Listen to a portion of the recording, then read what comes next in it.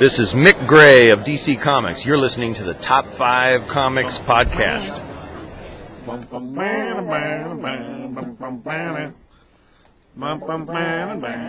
Welcome to Top 5 Comics, people talking about comics, pop culture, and events. With us today, we have Fenrir the Fierce with CBS. I like how he wasn't the big one. That's good. Awesome. I'm the one that looks like Green Arrow. That's great. We're also having Hogan the Grim with Josh. Hogan the Grim? I don't even know what that is. Can't even make any funny comments. He has a killer mustache. He does. A Fu Manchu mustache. That's true. He's the envy of most Vikings. I twist it like Doc Holliday. I'll be your Huckleberry. That doesn't connect at all. Go on. And then rounding up the three with the mighty Volstagg. My great voluptuousness just crushes horses. It's just, Why you shouldn't ride them. that is a mighty horse to carry Volstagg into battle. The mightiest of horses. Send that thing straight to the glue factory. The mightiest of horses is the what? The Volstagg? Volstagg's horse is the mightiest of Volstagg's steeds. horse. Is that the one that they had in the 13th Warrior with Antonio Banderas? That's real life. Sure. That's real life. No. Those horses were incredibly No, large. the movie's not real life. No, but those horses. Oh my gosh. There's no way the guy from Los Bandoleros showed up in Viking times to hang out. Los Bandoleros. Antonio Banderas? I think Yeah. you're meaning El Mariachi. El Mariachi. No, he wasn't in that one. He was in the second was. one. Oh, he was in Desperado. Desperado. There you go. And then Once Upon a Time in Mexico. That's Well, the third one, right? Yeah. Yeah. But El Mariachi was not him. However, it was the same character, I'm pretty sure. Well, the horses bred for the 13th Warrior were the horses based off of... Volstagg's Yep, horse? they were, and they're like bigger than Clydesdales, like they're massive, giant horses. I don't really know that for sure. Volstagg is just a very heavy Asgardian, and they make fun of his weight all the time. Well, Asgardian, Vikings, those things go together. That's true. I mean, he's part of the Warriors 3. He was a part of the Nordic mythos. You know what he likes to do? Likes to party and be the war Thor. That's what he likes. He does now, yeah. I would like anybody to fact check us and like email us and be like, tell us how they feel, because I don't care how you feel, but still email us and tell you how That's you feel why about the people don't situation. email, especially to ask you questions. Exactly. Oh my gosh. So question it. Anyway. Welcome to Top 5 Comics Podcast. Today we're doing episode number 107.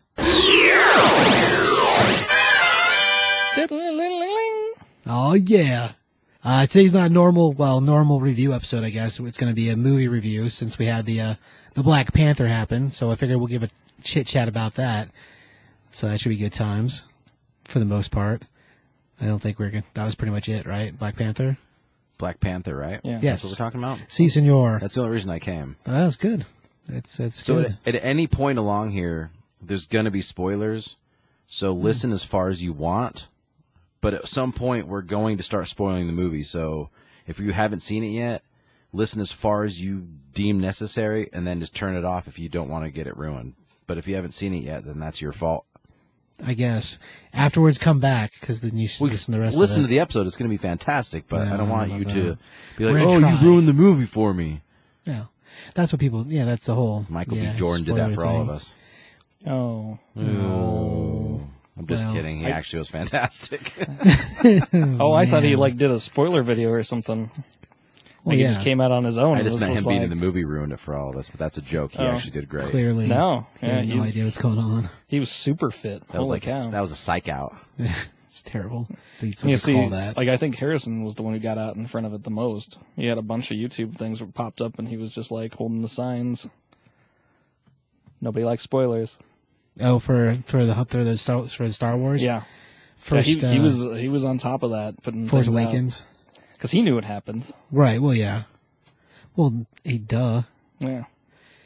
Anyhow, okay, well, let's do a little bit of news, like comic book news. Again, we're missing Ross in the dog pile, so, we'll just whittle through it, I guess. Whittle through it. But it is. I want to make me a toothpick. I want to be here all day. But there's two fantastic news topics that I'm really excited about tonight. Do you want to start then? Either one, doesn't matter. All right. Well, I'll let you have one of those because I know you want it. As far as news stuff, we had a whole lot. So the Image Expo happened this last week. So there's a lot of stuff that came out of the Image Expo.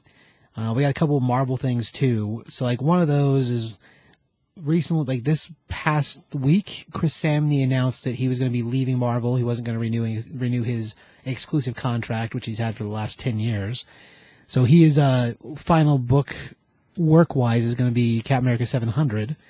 He said he was going to pursue other opportunities, but it wasn't clear if that was like comic book stuff, if it was what exactly he was talking about. But yeah, so that's going to be disappointing just because Samney's was worked at Daredevil. He worked on Black Widow. He's got a whole handful of things he's done.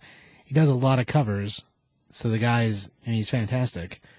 So, I mean, that's disappointing, but I mean, I don't know, if you're going to shift around and do something new, that's cool, I guess. Yeah, I mean, it is what it is. I mean, artists and writers, they kind of need to have room to go off and do other things, so. And this does come from Ross in the Dog Pile. They're going to be doing a crossover with the Super Sons. Let me guess who they're crossing over with? Crypto the dog.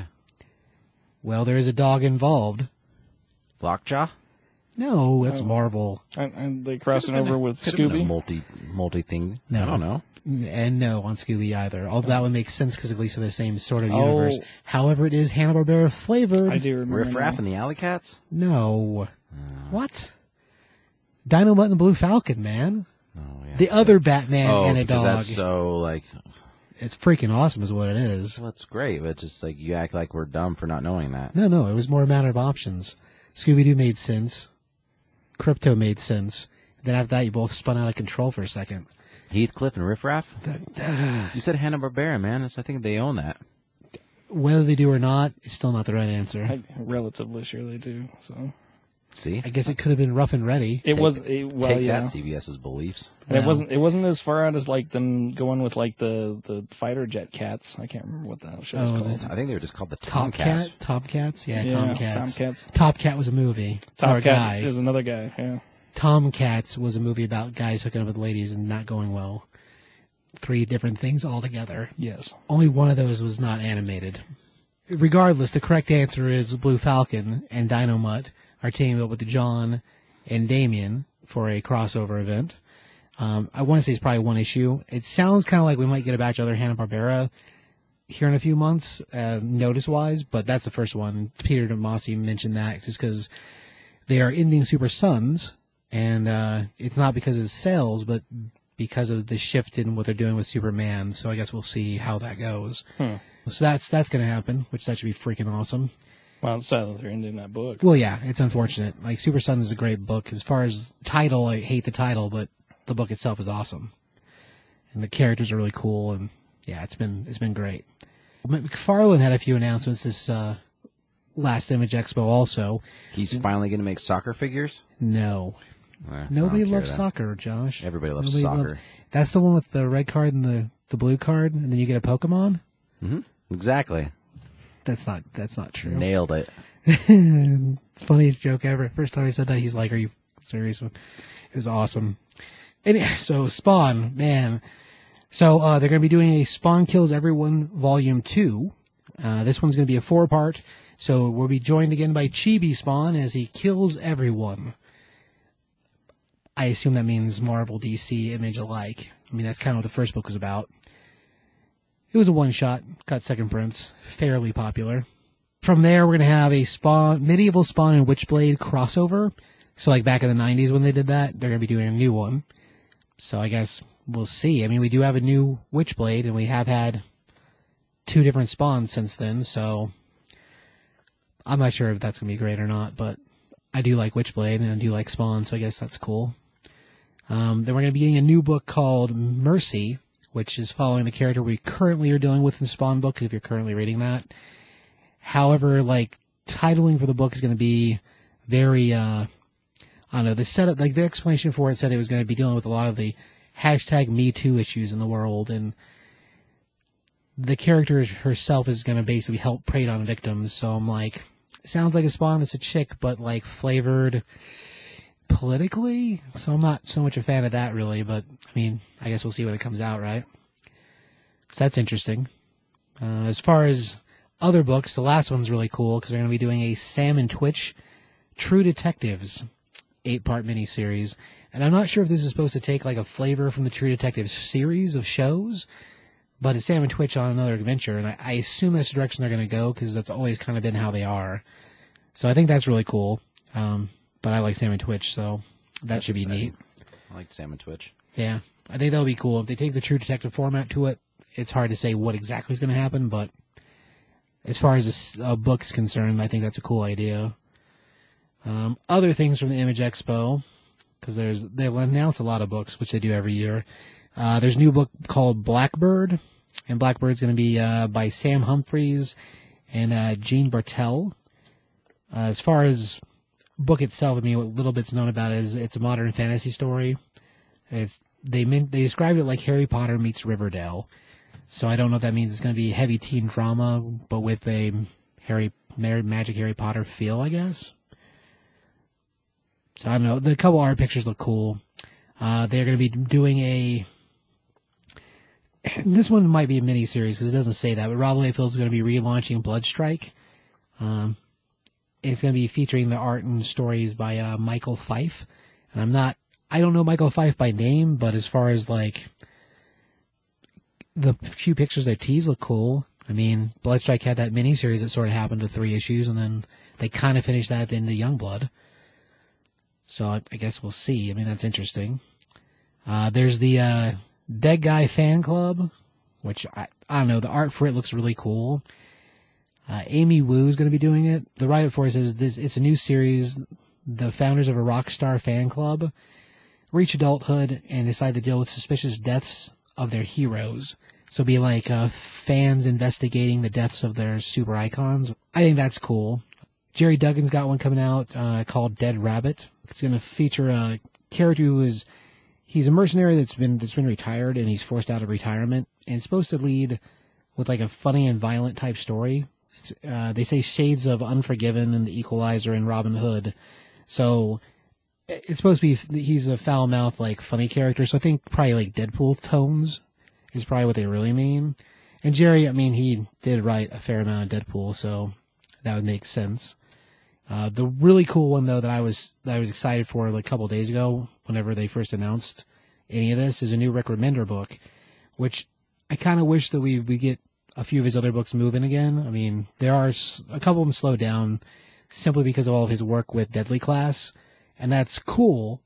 But the new book's going to be called Death or Glory, and it's Rick Remender and Bengal doing the art for it. So if you're fans of Seven to Eternity or Deadly Class, I mean, you know Rick Remender. Black Science also. It's supposed to be a high-speed convoy crime thriller, which makes me think a lot of, like, Smokey and the Bandit. And, like, art-wise, of course, we have a female lead. It looks really cool, and, like, the couple pictures they put out of the main character, she looks really cool. So I think that'll be awesome. There were quite a few other books that they listed off as being new properties getting ready to come out over the next year. There's one more I wanted to mention in this that should be dear to folks around the show and the store, is Farmhand, which is by Rob Guillory, which you'll know from Chew. This is the book that, back when I was talking to him in Colorado Springs, couldn't officially talk about it. Anyhow, Farmhand, so he's doing the writing and the art both on this book.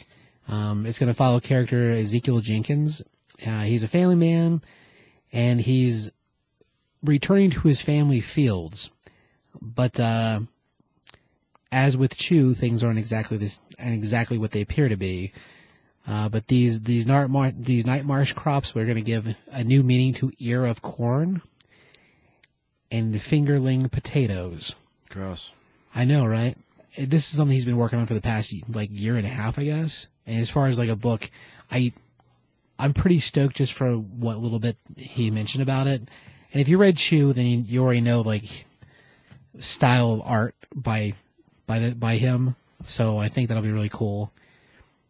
Anyway, super stoked for that. Anyway, that's enough about Image Expo probably. Josh, are you going to tell me some Marvel stuff?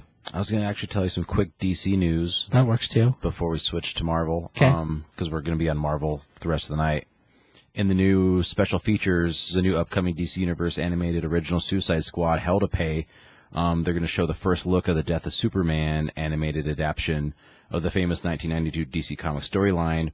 It'll be a 2-parter. The first part will premiere this year in 2018. Later this year, they have yet to release any voice actor information or anything. The second part will come out next year, 2019, be called The Reign of Superman. So they're going to do a two-part animated movie, basically. So that's cool. That's kind of fun. It's going to be. They said it's going to be a lot closer to what actually the actual comic book than the Doomsday animated that came out several years ago that Bruce Timm did. So, which makes sense because I mean, if you watch that one, it was cool. It had moments, but it was a long way away from the Death of Superman story. The question is, can you make that story adapted in an anime and it be as impactful as the actual story was? Well, I don't know. With time now, I mean, if you're aware of it happening, then it's not the same as when it came out as a book. Well, I think everybody knew it was going to happen. We just didn't know it was happening at the time. Splitting it in half, I think, is going to be good. They'll be like, you'll be able to get it like a broader spectrum, put more information into it. But I mean, in the grand scheme of things, the comics, like there wasn't really back then. There wasn't like nobody else jumped on board with Dan Jurgens to do that. So there wasn't a lot of other characters involved. Like they barely any other characters touched on it. So it's going to be pretty easy to like fast forward and like animate that and do it pretty quickly. I think it'll be pretty easy to do. Yeah, well, maybe. I mean, there was a lot of characters that cameoed in it. I mean, Booster Gold's in it, Blue Beetle's in it. I mean, there's as far as characters, but very little. Like Bloodstone, who's Martian Manhunter, right? But nobody like if you go back and you read news from back then and like articles and information from back then, nobody actually like they're like, oh, you're going to kill Superman, whatever, and like nobody actually jumped on board with Dan Jurgens, and it ended up being this massive event that everybody wished they would have been a part of, and they missed the boat. So the Reign of Superman one, I think, will be the bigger, the harder one to adapt to to animated form. Just because there's a lot of more pieces to it. There's way more to it. So that's the one that I'm going to be curious about. So yeah, because I mean, Steel has been sold really well in animated forms, and I think most people are familiar with Steel and have an opinion at this point. Eradicator, Superboy, Metropolis Kid Superboy. Yeah. Not just Superboy, because we had Superboy. That's right. Yeah, the animated stuff already. Connor Kent, Superboy, or Metropolis Kid Superboy. Which hopefully they fast forward to the point where he's less ridiculous. Because he was very 90s. Yeah, he was. There for a minute. Those sweet circle, like John Lennon glasses. Oh, I love the glasses. His curly hair and his like, yeah. I didn't have a problem with that. Leather jacket. He was rocking the same kind of haircut you were rocking. He's basically Sean Hunter from Boy Meets World. I could see that. In back at that time frame, in Superman form. He did. He did kind of have that look. I'll give you that. Rob's lost. He's like, I don't know what you guys are talking about. No. Yeah, it gets to Boy Meets World. I'll leave that to you guys. I was too busy watching Power Rangers and Kamen Rider. Sorry, guys. Man. You remember Cabin Fever? Yeah. The movie Cabin Fever? Yeah. Eli Roth, you know, actually, Blood Explosion? He's the main guy in Cabin Fever. I never actually watched that. You never watched Cabin Fever? No. I know of it, but I never watched it. Oh, well, if you do watch it on the DVD, there's a batch of like episodes of Rotten Fruit, which is something else that Eli Roth did. It's basically bananas and apples killing the hell out of each other. I thought you were going to say there was some Boy Meets World on there. No, the guy from Boy Meets World's on there. Is he the older brother? No, he was the best friend. He's the wayward best friend that like they had. The older brother is the guy who did the voice for Batman Beyond. Will Friedle. Will Friedle, yeah. Also Nightwing later. Red Hood. No, he's Red Hood. He's Red Hood, yeah. Not Nightwing, Red Hood. He's still hilarious on Twitter to follow. He's really actually a really nice guy. I believe it. Surprisingly. There's one more you were going to talk about, but we can talk about together the relaunch Usagi Yojimbo #1. Yep. So we're going to be doing a new series for Usagi. This is the first time we've had #1 in the past 22 years. So Stan Sakai, as far as Usagi books are concerned, this would be the first like actual Usagi #1 in 2 decades, which is crazy. Especially in a world where we're volumizing so often. Right. Well, every other company's #1 hungry, so. There wasn't a lot of news as to why. It just talk that it was going to happen. So. Yeah, it was more of an announcement that they were doing it, less here's reasons or what's happening story-wise. It was more just they're doing it, so. Well, I may be super ignorant to this, but I don't think there'd been any periods of stop in the Usagi line. No, but there's been mini-series and spin-offs. He but, did but I the mean, up to the point where they decided to do number one. So I mean, when they wrapped the series or they canceled it, whatever happened with it, I think it just ended. right. I mean, that's the first like significant break.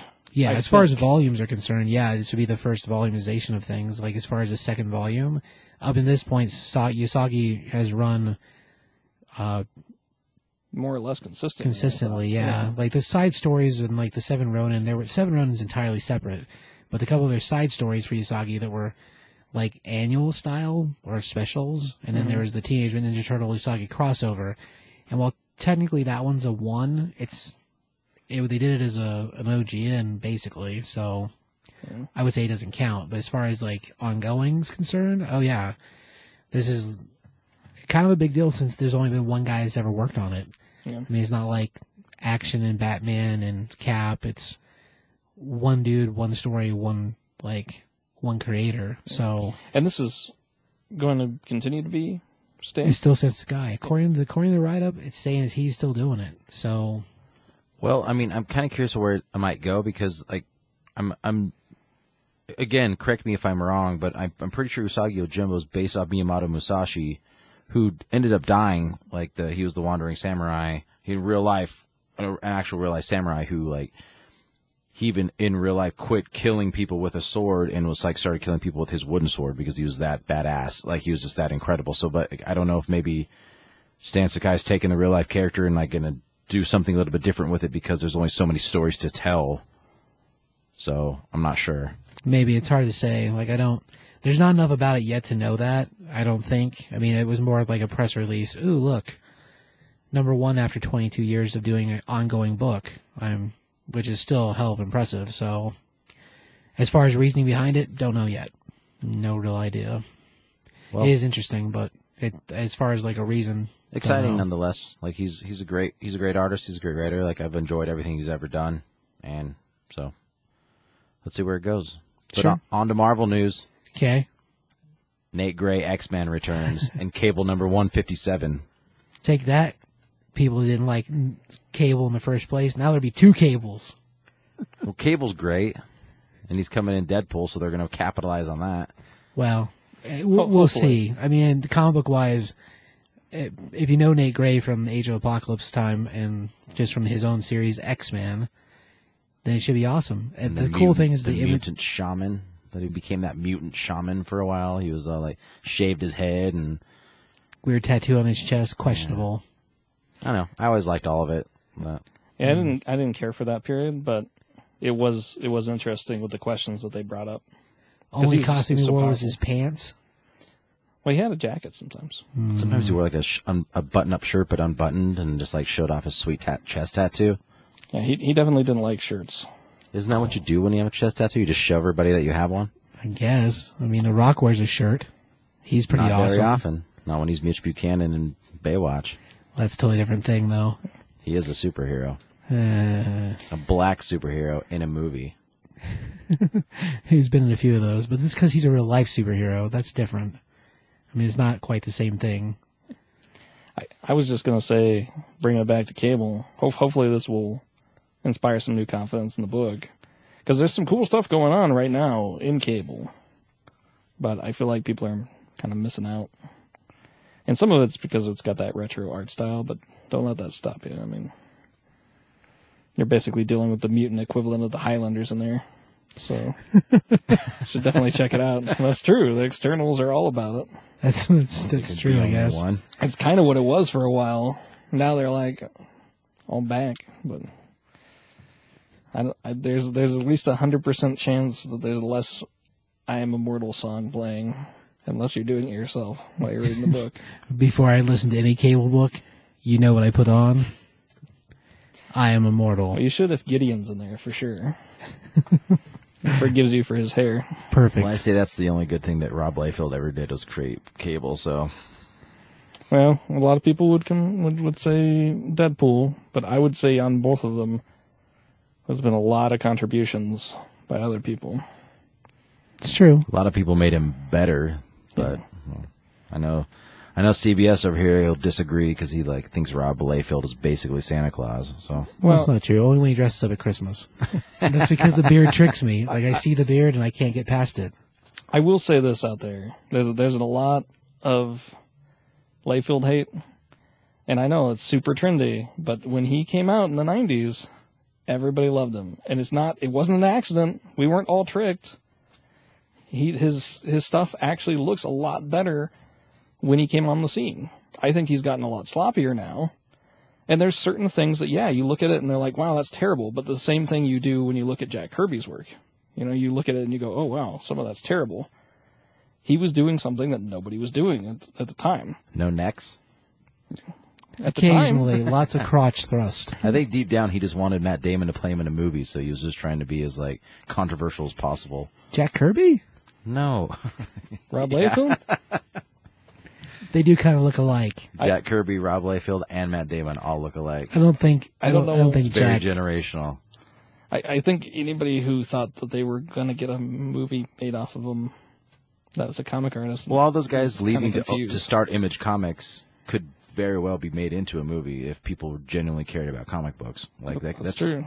I mean, If you care about that, I have a comic that I can sell you. I'm pretty sure maybe that several of them. I'm pretty sure that in that comic, old Stan Lee gives birth to a cow. He does. It's crazy. That's terrible. And on that note, on to Black Panther. Oh, I guess so. Just to let you know, there will be spoilers. What'd he ever do to you? I picked the pointy necklace with the suit in it, not the gold one. No? I think I would have Only me? picked the gold one. Huh? I think I would have picked the gold one. It's not classic, though. The gold one is the classic one. No. The teeth is a classic one. The gold teeth one is the classic one. No, they were silver. Shiny, white. They were teeth. They weren't gold. He's talking about the design of the necklace, rather than the gnashy teeth that were on the face, which make it look stupid. That's true. So if you haven't seen the movie yet, this is your time to stop. This is the actual time to Right, stop. yeah. Yeah. Well, you've seen this if you've seen any action figures, but yes, it is. It is time He's to right. stop. If you've seen the action figures and you already were spoiled You've already by seen it. everything. Well, you've already seen the suits. Costume, yeah. Yeah. You might not know anything about the suits, and if you choose to live in the dark, you can avoid that. And speaking of living in the dark, there's a new Black Panther movie out, Oh, and that's what we're going to be talking about right my now. gosh. okay. A character who debuted in Fantastic Four number 52 in 1966. If you didn't know that, there you go, some trivia for you. It's out there. That's pretty far back. So who created him? Some white guy. Well, Stan Lee is white. That's true. Stan Lee and Jack Kirby, surprisingly. That's a surprise. No, it's not. Not at all. Oh, you're being sarcastic. Sorry. Yes. Because there was debate over his name. Because originally they kicked around the idea of Cole Tiger, Yes. which would have actually been, as much as I think that name is not as good, it would have been revolutionary because the first big African-American superhero would have not had black in his title. Well, yeah, that's a good point. And that Man. later doesn't come up until Luke Cage as Power Man Right. appears. Huh. Because up after that point, every African-American hero wound up having black, That's true. beginning their name. Black Lightning, Black Vulcan, which are like the same dude. Well, there's a handful of them, but yeah. For a time that was a thing. It was I don't think they meant to do it. No, probably not. It was a thing. It wasn't until Power Man. Huh. But yeah, When did John Stewart Green Lantern come about? Was that late 70s, early 80s? Late 70s, because yeah. he was still very much in Harlem, and it was during that whole time frame of return Harlem to the people type time frame. So same time frame as Luke Cage, yeah, we're very close, but Cage beats him. Not age-wise. by, yeah, not by much, but he does. So you can debate who's had the bigger impact. I would say that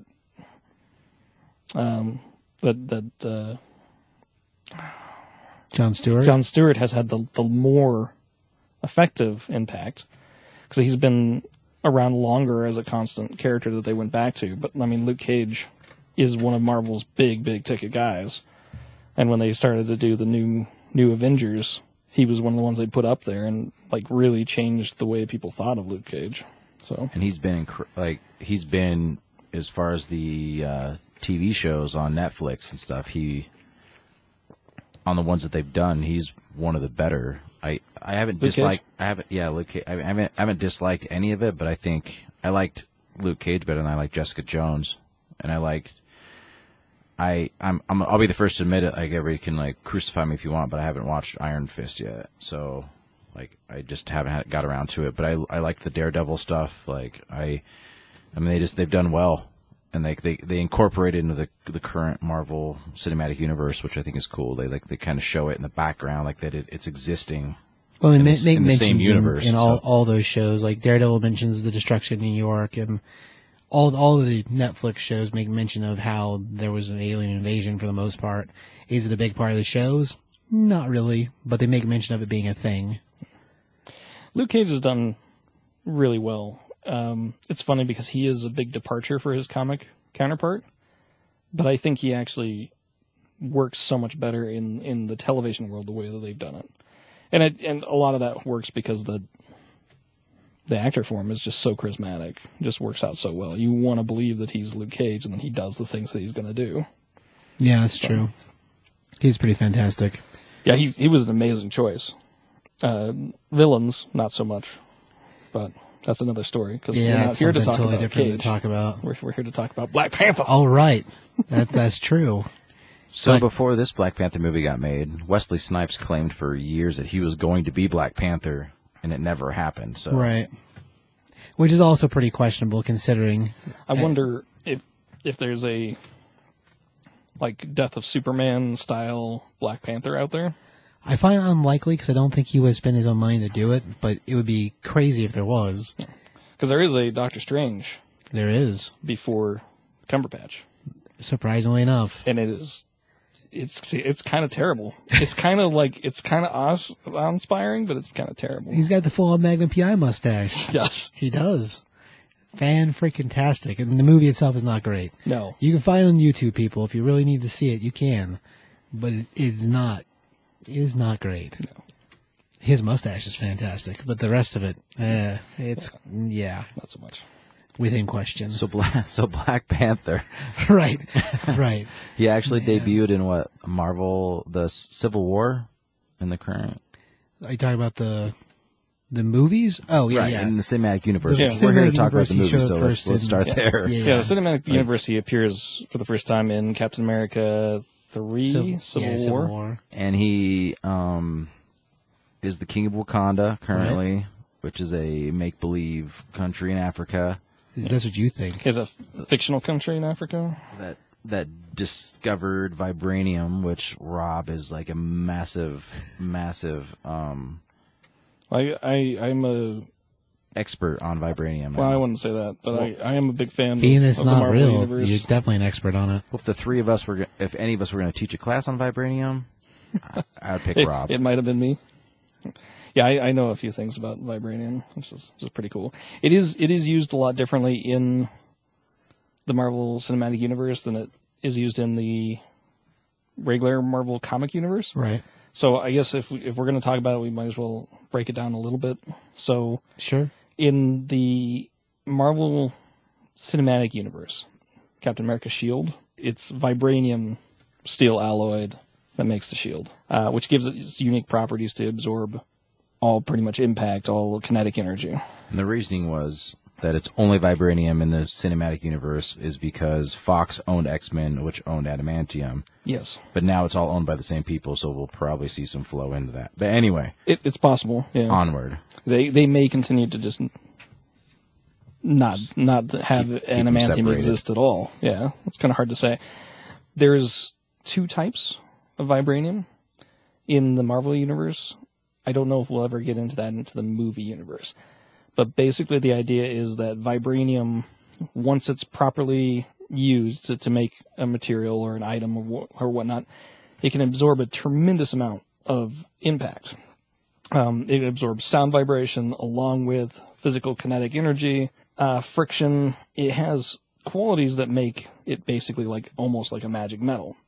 The downside is vibranium in its natural state is kind of dangerous. It actually can have explosive reactions because it can only absorb so much before it has to let that energy out.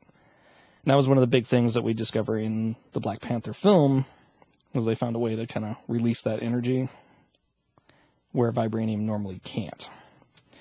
But vibranium has such unique properties. It can be cloths, metal, a power source, and it has really no fallback. So kind of like in the 1950s when we were first discovering nuclear energy, the doors were open to everything. We no longer had the limitations of fossil fuel, but there's a hefty downside. You know, nuclear waste, explosive issues, problems with the environment. Radiation, whereas vibranium doesn't have those downsides. And that's actually why Wakanda has jumped ahead so far in technology. It hasn't had to deal with the kind of setbacks. When you're building a carburetor engine, you have to deal with friction and heat and breakdown of metal. Well, with vibranium, that wouldn't exist. You wouldn't have any friction. So there's no reason to have an engine that couldn't achieve incredible speeds, because it wouldn't have any breakdown. It wouldn't get to a point where it was so hot it was melting itself. Those kind of limitations just don't exist. Magic metal. It is one of them. Now, when you get into the comic side of it, vibranium has the same properties, but there's a second source of vibranium. There's a place called the Savage Land. The Savage Land vibranium is actually different than Wakandan vibranium. The Savage Land vibranium is actually called null metal, because Savage Land vibranium, when struck, will actually shatter almost all types of metal. It actually creates a vibrating effect that'll destabilize molecules and just break it apart. So if you were wearing a suit made out of it or had a shield of it and hit it with a sword, it would just destroy the sword. It would destroy the sword, Yeah. Also in the comics, we have adamantium. Adamantium is not the opposite of vibranium, but adamantium, once it's molded, becomes nearly unbreakable. So vibranium and adamantium, when they clash, kind of resist each other.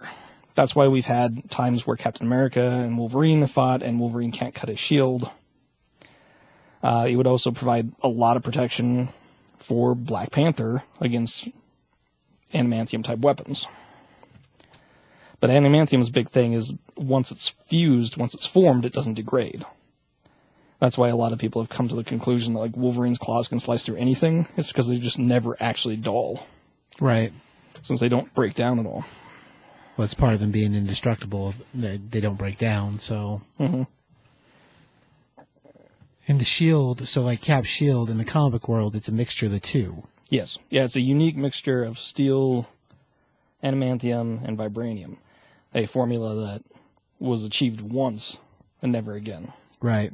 Much like Captain America. Yes. As far as his successfully. super soldier. Yeah. Well, you know. So far. Hey, yeah. Dude's melting and stuff. Mm-hmm. Yeah. Good times. I'm mostly going crazy. So like that, the vibranium is a huge part of the whole functionality of Wakanda, what makes it so special.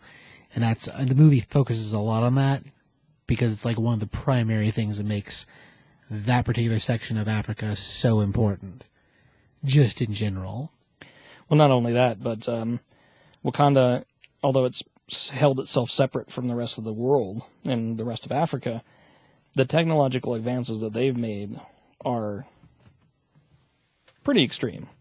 And they do some really neat stuff incorporating newer mythology from the Black Panther comic series, the stuff that Coates is working on. Tanisha Coates. Tanisha Coates. I knew I would say his first name wrong.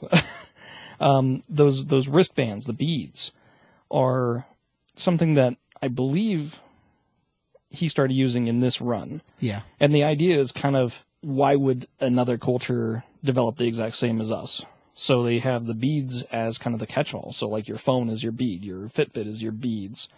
It has all these different properties to devices that we have in the real world or would make sense in a somewhat sci-fi world, but it's kind of done in a unique African motif, I guess. Yeah, like style. And the movie shows a lot of that, actually, because we even see, like, think about when they were going through the bazaar with all the people in the shops, the guys looking at their bead watches, basically, that were displaying images and video. So we see those pieces on random people as well, not just the royal family. Yeah. Now, granted, they weren't showcased and they weren't as good as the royal families, probably. But at the same time, I mean, we saw dudes using it to watch videos. Yeah. I mean, it's hard to say. It was a cool idea to incorporate that, because I thought that was a neat new touch that Well, from the Tadeusz current brought series in. of books, I mean, you're talking stuff that's less than 2 years old, and that being implemented in the new movie, that's kind of freaking amazing. And it's neat. It totally makes sense to be a way to show that they've developed, but they developed differently. Right. Well, that they developed like separately as a culture, just like Yes. even Mongolians versus the Roman Empire or anything, like they're separate cultures, and so they develop things in different ways. Like arrow, like the bow and arrow created by the Mongolians was different than the bow created by the Roman. Like they're separate. They were different cultures, and they never, so like that's. I mean, it's interesting that they show that. Yeah, I really like it. It's a small part of the film, but I thought that was such a neat addition. I mean, overall, I think the movie was good. I think that it wasn't my favorite Marvel movie, but there were so many little interesting things about it that I think that made it good. It could have been blah for me on the scale of Marvel movies. It's definitely not my favorite, but I think that the fact that there's so many little interesting tidbits, like Rob's talking about, like the bead thing, or putting in like Michael B. Jordan as the bad guy, but he was in Creed, who is the same director, and it's all just interesting, like connections and how they started leading up to Wakanda being part of the Marvel universe, like back in Iron Man 2. It was on a monitor in the background, so It's just like they've been building up to this for a while. So, and then it's obviously going to be a massive, because we've already seen the Infinity War trailer, and it's it's a massive, and I think. I mean, we can get into that later on, possibly, but I think that the reason it's going to be so massive is because the Soul Gem possibly rests in Wakanda, and they didn't touch. I thought they might touch on that in this movie, and they never did. But I did think that was weird. We didn't, like, even the catch at the end of the movie was kind of throwaway-ish. Like, it was neat, but there's other movies. It made sense for me. It's the one gem we haven't seen yet, and it's like what the Soul Gem does, like him being able to go back and talk to his dad, or Killmonger going and talk to his dad, being able to talk to the dead and go elsewhere. That's kind of what the Soul Gem does, and so like we don't see that. We haven't seen that gem yet, so it's obviously. I think that's where it's at. Personally, that's a personal opinion, but it's quite possible. I mean, we know that they've played a little fast and loose with the gems, and they've been able to do things that we don't think about normally in the comic universe. Black Panther has such a big history, and I will tell you right now, I don't know all of it. I do know that the Black Panther mythos does have a connection to the dead, because, I mean, that's kind of where Black Panther has been sitting lately, where he's like the king of the crypt or whatever, and he sees the past Black Panthers and commune with them. But it wouldn't surprise me that this is connected to one of the gems. It is actually connected more to the comic lore about vibranium not originating on Earth than I thought.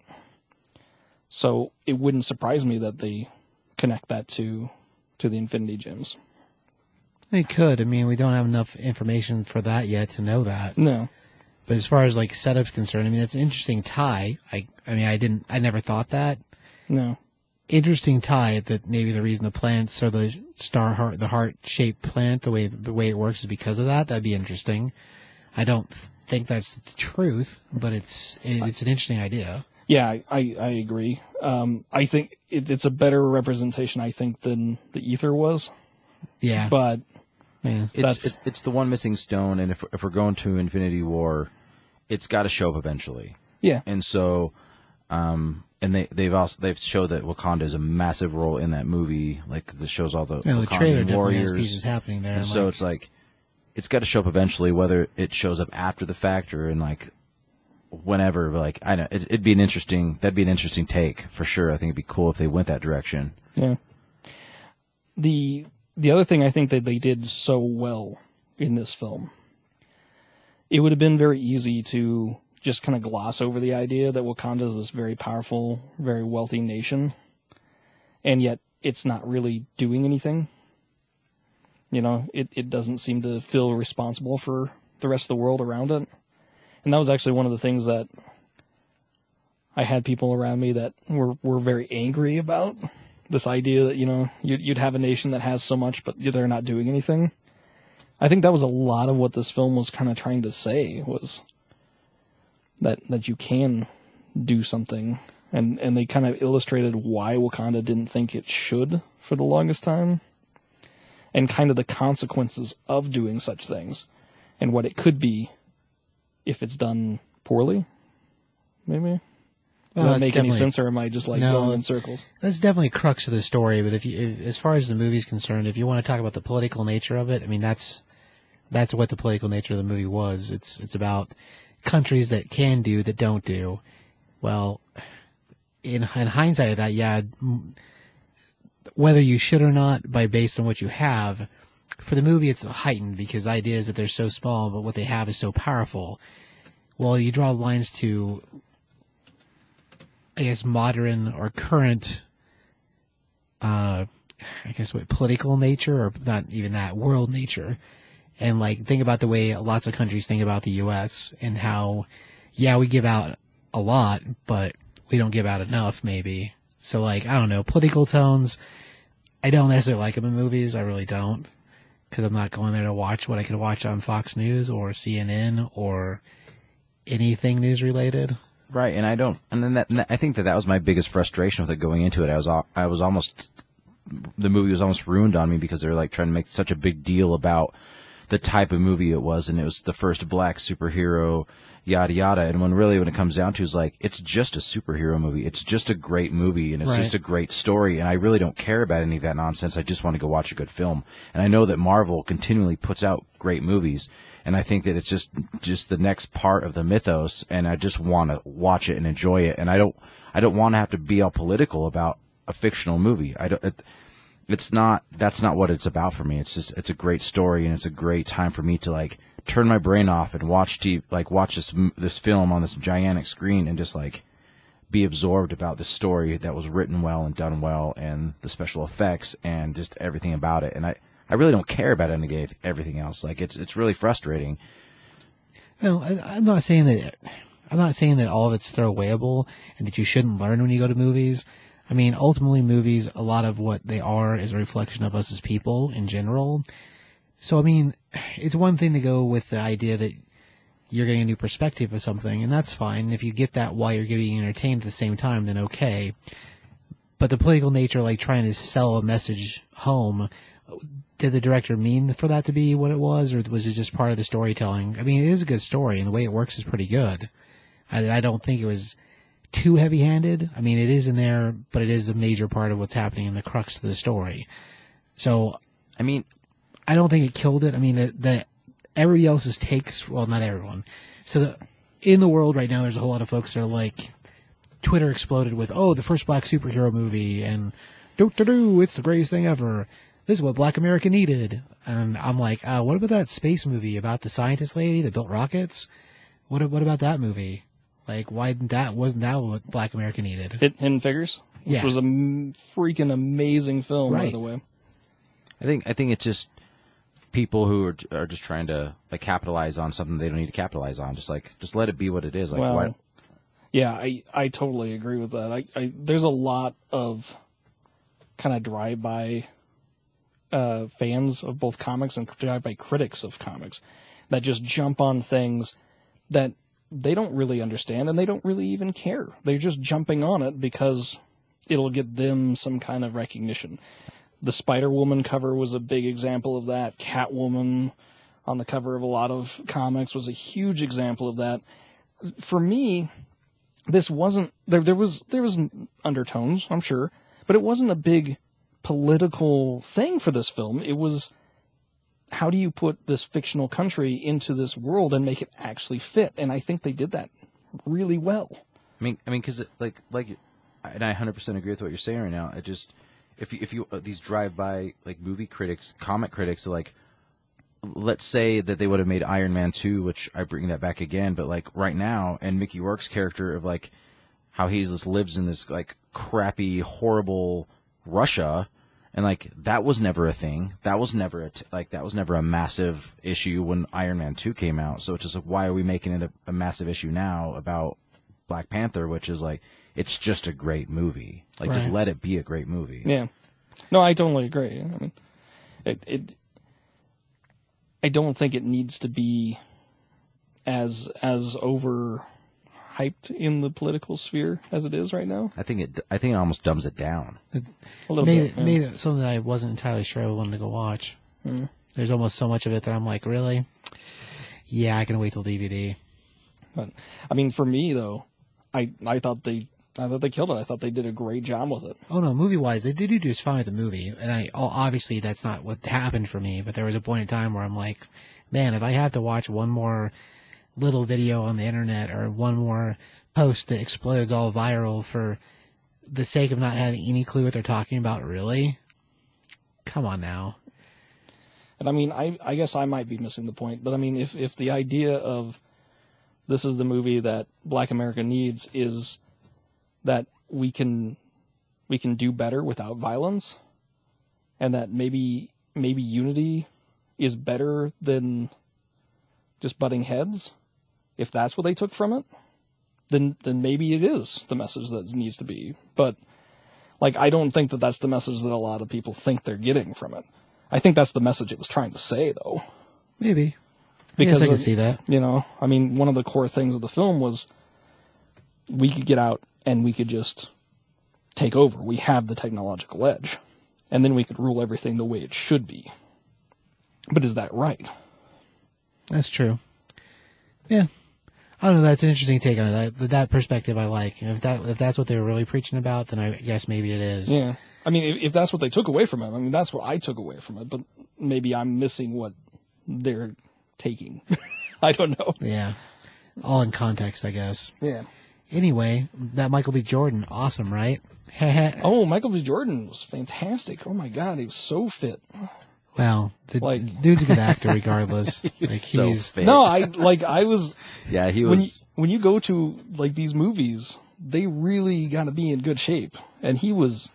Well, I mean, which we're gonna, I think, talk about a little bit of like the Creed movies. Like, he's obviously Rocky's like guy, and like he's Apollo Creed's son, and like Rocky's like mentor apprentice in the kind of Creed thing, movie. and those in that movie universe. But like, he wasn't that buff, and he wasn't that in shape in that movie. And like in this movie, he's just like, he's in such great shape, and he's so huge and so massive that like when they go to do Creed 2, which he's supposed to fight Dolph Lundgren's Ivan Drago's kid in Creed 2. That's interesting. So I think that's the natural progression of trying to make him bigger, because Ivan Drago's kid is supposed to be just massive, and like Sylvester Stallone and like Dolph Lundgren like physically were so on different sizes in that movie that they had to do a lot of camera tricks and stuff because Sly is so much shorter, and like Dolph Lundgren I don't know what I said. Ivan Drago. Ivan. Yeah, Ivan Drago. But like Dolph Lundgren's so much bigger than him, and so I mean I think that they don't want to make that an issue this time, and I think that's going to be a great movie, like because Michael B. Jordan is just everything I've seen him in so far, he's been fantastic. The other neat thing is, I mean, I got to give it up for both Michael B. Jordan and for Chadwick Boseman, because when you hear Boseman talk outside of his role as Black Panther, he almost seems like a totally different cat. Like, I mean, he's got a totally different way of speaking. He's got a pretty pronounceable accent that is not South African. So, I mean, his take is actually really, really good. And, I mean, when it comes to Michael B. Jordan, he's a very likable guy in most of the films that he's been in. For him to kind of turn that around and be this dangerous, kind of almost crazy guy, yeah, it's awesome. It was a great performance. And, I mean, truthfully, every time in the previews that I saw him without the shirt with the scarifications, I couldn't help but roll my eyes. And in the film, it totally works and it totally looks amazing. So Well, I've had several people that I've talked to about the movie say that they wish, like, he was such a great villain that they wish he would have stayed Black Panther and, like, just stayed as Black Panther. I'm like, well, you can't do that, but people liked him, enjoyed him so much as that character, like, they're like, well, we wish he wouldn't have died because he was so good. And then that's the sign of a good villain and a good antagonist, is that, like, people want him to stick around, like, that you dislike him, but you also want to see him, like, be part of it still. Yeah, I agree and I disagree. Obviously, of course, he wouldn't have worked as staying as Black Panther. I mean, that's just... Right, but... Yeah. Marvel's been really... They've done better at not killing their villains than DC has, but they tend to throw away these side villains that could be more important for later. And it hurts a kind of overarching storyline. And sometimes it's just, I don't know why they think that that's a smart choice. Like Claw in this case was a bad choice. Ramblo in Civil War, Baron Strucker in Ultron, although I don't know how you get around that, aside from maybe one of his heads survived.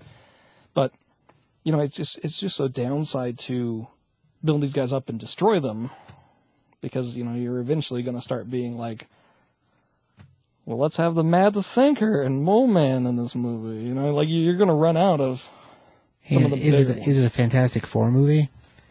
Because then that would be perfect. It would make sense. It would. Although, to a counterpoint, Killian, that we had in Iron Man 3, not necessarily that important in the comics, and he had a pretty big splash in the movie. Same thing with Killmonger. He's not necessarily the biggest, most important character in the Marvel Universe. I don't know his true, significance to Black Panther, but they've done a great job of building up some of these smaller guys. It's just too bad when they do one film and get rid of them. I think there's, the pool is so deep of characters that, they can do that to an extent, but I think that frustrates me, is you're getting rid of people who, you build up and get super interested, and then you just get rid of them and move on. And well, that would have been neat to see that person expanded on us a little bit. You didn't have to necessarily have to kill him. And I don't know. I think that they could have done much more with it than they did, but they definitely didn't. And, obviously you have these characters. We're moving towards Thanos. Thanos is massive, but we had, Ronan, the Accuser, mm-hmm. And but they got rid of him, so he's got, he seems to have died. I mean, I guess they could maybe bring him back, but he dies too. That's just another massive villain that you're really, really getting rid of a lot, then you don't need to. Well, I think part of it, with Ronan, he's not actually a villain in the comic books, because he's not. But we've also seen the Marvel Cinematic Universe is completely different. They have their own universe. They're making it their own. I'm not disagreeing with that. Yeah. That's clearly a thing. But as far as kill off, some of them make sense, and I'll give you maybe Jordan's contract cost is just too much. Is he really dead? It was off camera, so if you really wanted him back, he was. Oh yeah, he slumps camera. over. But as far as bodies are concerned, you're right there next to the same place they did spinal surgery not even half a movie ago. Yeah, that's to Bilbo. So if you want to to Bilbo. So if you want to save him, drag him inside. Now granted, as far as pieces are concerned, it's pretty finalized, and the character himself is hard to redeem. He was really cool, but it doesn't mean he wasn't hard to redeem. Yeah. There's some stuff I would have really liked at the end of the movie, and I'll probably talk about that later. I'm sure we'll get to that point. Sure. But as far as Killmonger, as far as a character, his importance to Black Panther, he's been around for a while. He showed up first in Jungle Action number 6, which is a 1973 comic. Wow, okay. Yeah. So he's been around for a while. But as far as importance in the grand scheme of things, he doesn't show up all the time. Yeah, it's hard to say. But if you try to make a list of Black Panther arches, there aren't that many. He's fought a lot of guys alongside the Avengers, but Black Panther arches. There just isn't a whole lot of them. And that brings me to the other thing, which is Claw was amazing. Oh, yeah. I didn't even put it together in my head that was Andy Serkis, because it was just Ulysses Claw. Right. Circus. Circus? Andy Serkis. Is it Circus, not Zirkus? Gollum. Go on. I don't know. Snoke. Yes. Or Snoke. King Kong. Which Whatever. He's having a disturbing trend of dying in his movies lately, which is bad news. Bad news when you put it like that. Anyhow. He was fantastic. Oh, yeah. He's great. He took the bit part that he got of being Ulysses Claw in Ultron to a level where, like, I was scared of his existence. And it's not because he was so, overpowered or, and dominant. He's basically a redneck with a nuke. Yeah, kind of. Like, he Yeah. was dangerous because he just didn't care. Well, his appearance-wise, he actually showed up in Winter Soldier. He's on the boat with Sitwell whenever Cap goes in there and fights the MMA guy.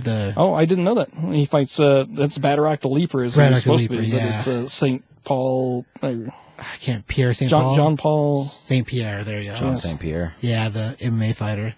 So, like, appearance-wise, that was even less of a cameo, and as far as appearances, when he gets to Ultron, it's his second appearance. Oh, really? See, and that's sneaky. I like that. Oh, yeah, it was great. That's why I was so sad when they killed Romblo, anyways, go ahead. No, it's wasteful whenever they show up that way. Same thing with Strucker. Like, Strucker winds up being in a couple movies, and they kill him off camera, which Yeah.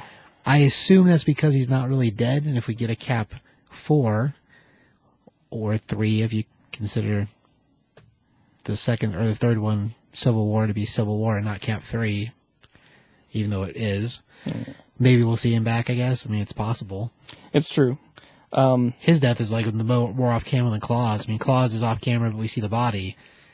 Whereas Ultron said he's dead, so I guess he is. I thought for sure that we would see Claw in one of those last scenes, that he wasn't dead. Because Killmonger needs somebody to lead him to Wakanda. That's the whole reason he was threatening Claw. But he doesn't really, though. Like, and that's the thing. I think that if there's a weak point of this movie, that, like, him getting to Wakanda and what happens with all that, and him, like, killing that girl that he acts like he loves so much, and, like, if he's such like an infamous U.S. like mercenary kind of person, like, he's in the UK, like, CCTV is everywhere. They would have, like, facial recognized that dude in a second, and that would have been, like, instantaneously, like, there'd have been swarming, like, SHIELD agents all over the place, and, like, he's like, oh, I'm just Killmonger. Whatever, no big deal. And, like, Martin Freeman's character immediately knows who he is. He just glanced like, oh, yeah, that's Killmonger. He did this, and this. Like, you don't mean to tell me there's no facial recognition software that, like, caught that dude on the museum, like, cameras? Like, give me a break. That was the weak part. They actually show us the film jump, though. So it was already being hacked. They show us that because they show the scene replay on the monitors, which is why none of the security knew anything was going on. Well, even in the street, though, like, if you've ever been to the UK or know anything about it, there's cameras everywhere. Like, CCTV is a thing. Like, it is everywhere. So, like, everything's filmed from Hack every one, point. hack them all. No, I think there's actually... Okay, so for me, him getting to Wakanda is the weakest part of the story. If agreed. If Claw is legitimately dead, there's no reason at all he should have gotten to Wakanda, or he should have gone there a long time ago. Well, the And he issue... just took a little puddle jumper plane and made it all the way to Africa on that thing. Like, Well, whether the plane would have worked or not, like, I don't see that as an issue. I guess I see what you guys are saying, but he found his father's diary. His father's diary is what led him to Wakanda. Getting there wasn't the big deal. The issue with Wakanda is having a piece to trade, and knowing that what Claw had done because of his father, knowing what they wanted Claw so bad. The whole reason he pulls the heist with Claw in the first place is to prove to himself that Wakanda wants him. So he had something to give them. Like, his whole training was supposed to be show up, use their strengths against them, and get yourself into a place of power. Well, proving to himself that Claw was wanted by them still by going to the whole trouble of stealing the artifact. After stealing the artifact, turning around and going with him to the buy was only to prove to himself that Wakanda wanted him so bad that way he would have a piece to trade. That's the whole reason it broke him out. But that's the frustration part right there. That and what you're saying, I get, but like, how did he know that Claw killed, Black, like the guy that trained the rhinos? Like, why? I'm not saying he did. No, but how did he know that? So, like, bringing them Claw, how did he even know that that was going to make any difference whatsoever? I think the ring itself should have been enough to get him into Wakanda, and like that alone should have got him into Wakanda without any issues. So bringing Claw was just like, how did he know by bringing him that was going to create a massive civil war? Like that, that part is pretty happenstancy, and I'll give you the weak part. Him showing up on the borders, and the only guy who cares about Claw being killed is the guy who meets him. Yeah, that's needle and stack of needles. And yeah, I mean that's very serendipitous. But the thing I was trying to get at before, the CCTV element. Okay, so SHIELD is not a thing, really. It's a minor thing at all, if it even is a thing anymore in the Marvel U, ever since Cap 2. So there isn't that kind of extra Interpol going around. Morgan, in this case, Everett Ross, knows the guy as deep cover secret agent guy. So that's not like a common knowledge thing. We would actually, in America, be working to keep his identity secret. So we wouldn't want English CCTV to know who this guy was, to recognize him by facial scanning. So I think that's why he kind of gets to move in on his own under the radar. So I mean that's how that works for me. But makes sense. But if he's a deep cover guy for the U.S. government, like and he goes into countries and unseats people, so we can put her in our own people, et cetera, and he just goes, like, obviously if he disappears, we're gonna want to know why he disappeared. Like, yeah. And that's the thing is, like, Martin Freeman's like, oh no, that's so and so, and he's kind of like perplexed as to why is he. That's weird that he's doing this. Like nobody's keeping an eye on this guy. Like that. So even he seemed kind of like weird about it. And SHIELD, like, even if you watch the Agents of SHIELD like TV show, it made a comeback. So it is more paying attention to those things. And so, well, it's a thing still, but it's not. It doesn't have the power that it had before. Yeah. I mean, as far as like somebody of that magnitude, you think would there'd be a red flag. There'd be some red flags somewhere. And it's possible, and there's possibility that there was other parts of Claw's crew that were originally working with another part of the U.S. government. Because unfortunately our government is bad about playing well with each other, and including SHIELD and the government branches itself. And Claw being part of, like, the fact that when the Avengers are basically fighting him, like, Tony Stark probably has some sort of software trying to track that guy down and find him. I want to say that Tony didn't ever see Claw. From Avengers 2, they show it for Ultron, and by that point, Ultron's already removed his arm and recruited the kids. So, as far as setup's concerned, by then, Claw was already dealt with. He wasn't something that Rhodey or Iron Man or any of them ever really had to see person to person. That's a good point. Yeah, there was mention of him because we see his face pull up in Iron Man's software as being an arms dealer. But an arms dealer to an arms dealer, so what? And when they got there, everything else falling apart. I think that, like, if he pops back up again, like, hey, we dealt with this guy before, why we need to send somebody to deal with this individual? Well, as far as a threat, overall end all of it is that with that being a thing, your movie unravels. Because Claw should have been equally dangerous. Claw shows up once a video, then somebody should be there to do something. But in the real world, regardless of CCTV at all, just because you, wanted criminal Josh, shows up on a CCTV camera doesn't mean me, Officer Steve, sitting in America, has any clue what happened. And the people who did see it over there in London or wherever only find out about it because somebody blew up the bodega down the street. And they're like, man, we should look around and see who could have done it. And that's when they find it. And I get what you're saying, but what I'm saying is in a worldwide, in a world where everything is, besides certain countries, like China has their own internet basically, but in the free world, like, you have, if we're looking for somebody, if you show up on like a street light camera you're going to get flagged. It's almost impossible to hide anymore unless you're in the middle of nowhere. So like that was, I mean, it's just a small loophole that I was like, that's a little weird. Yeah. Like, Especially with that hair he had, Michael B. Jordan's hair. You're not trying to hide when you gonna have that notice haircut, like for sure. No one's gonna miss that haircut. The big thing for me was, it's all hung up on that, like, Claw being dead. If Claw hadn't been dead, it would have changed the whole thing for me. I was actually hoping to see him get blown up with the vibranium and see, like, them try to actually take and make him the sound monster that he would eventually become. Oh, the red jumpsuit? Yeah, but I love that they gave him the sound cannon. I just think that it was a missed opportunity by getting rid of him. It's another one of their missed opportunities. It would have almost been cool if they would have brought him to Wakanda. He would have led Michael B. Jordan there, Killmonger, and then he killed him in front of the dude to earn his trust that way instead. That would have been more interesting to me. Yeah, it's another step too far for hardcore. But I'll give you, I would have preferred the group that found him not be the leader of the guard, not be the only guy looking for the needle in a stack of needles, which plenty of the shows and the movies make that mistake. I mean, it's just like Jessica Jones, if you ever heard me talk about that, which on the show you might have. Jessica Jones needed one more mid-level bad guy, so they got one. They got it in the form of Hellcat's boyfriend, the cop, who happens to be the only cop in New York that's part of a secret military organization that takes rage pills, and might have also created Jessica Jones. And somehow Kilgrave, the Purple Man, David Tennant, managed to pick that guy out of everyone. Oh yeah, go beat down the door of Patsy Walker. You know, kill her and then come back. Really? Needle in a stack of needles, man. Absolutely not.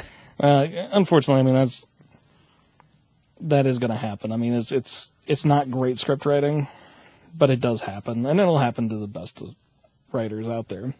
It makes a nice package. It doesn't kill things, but it's just Hollywood's giant circle. Yeah. Well, that's why I think overall, as far as Marvel movies go, I mean, it got like it's at like a 92 or 93% on Rotten Tomato. Like it's got amazing reviews, and I think to me it's in the bottom rung of Marvel movies for me. Like I enjoyed so many more Marvel movies better than I enjoyed Black Panther, and it's not for any reason except for like some of the stuff I was like, that's kind of weird, that's kind of hokey.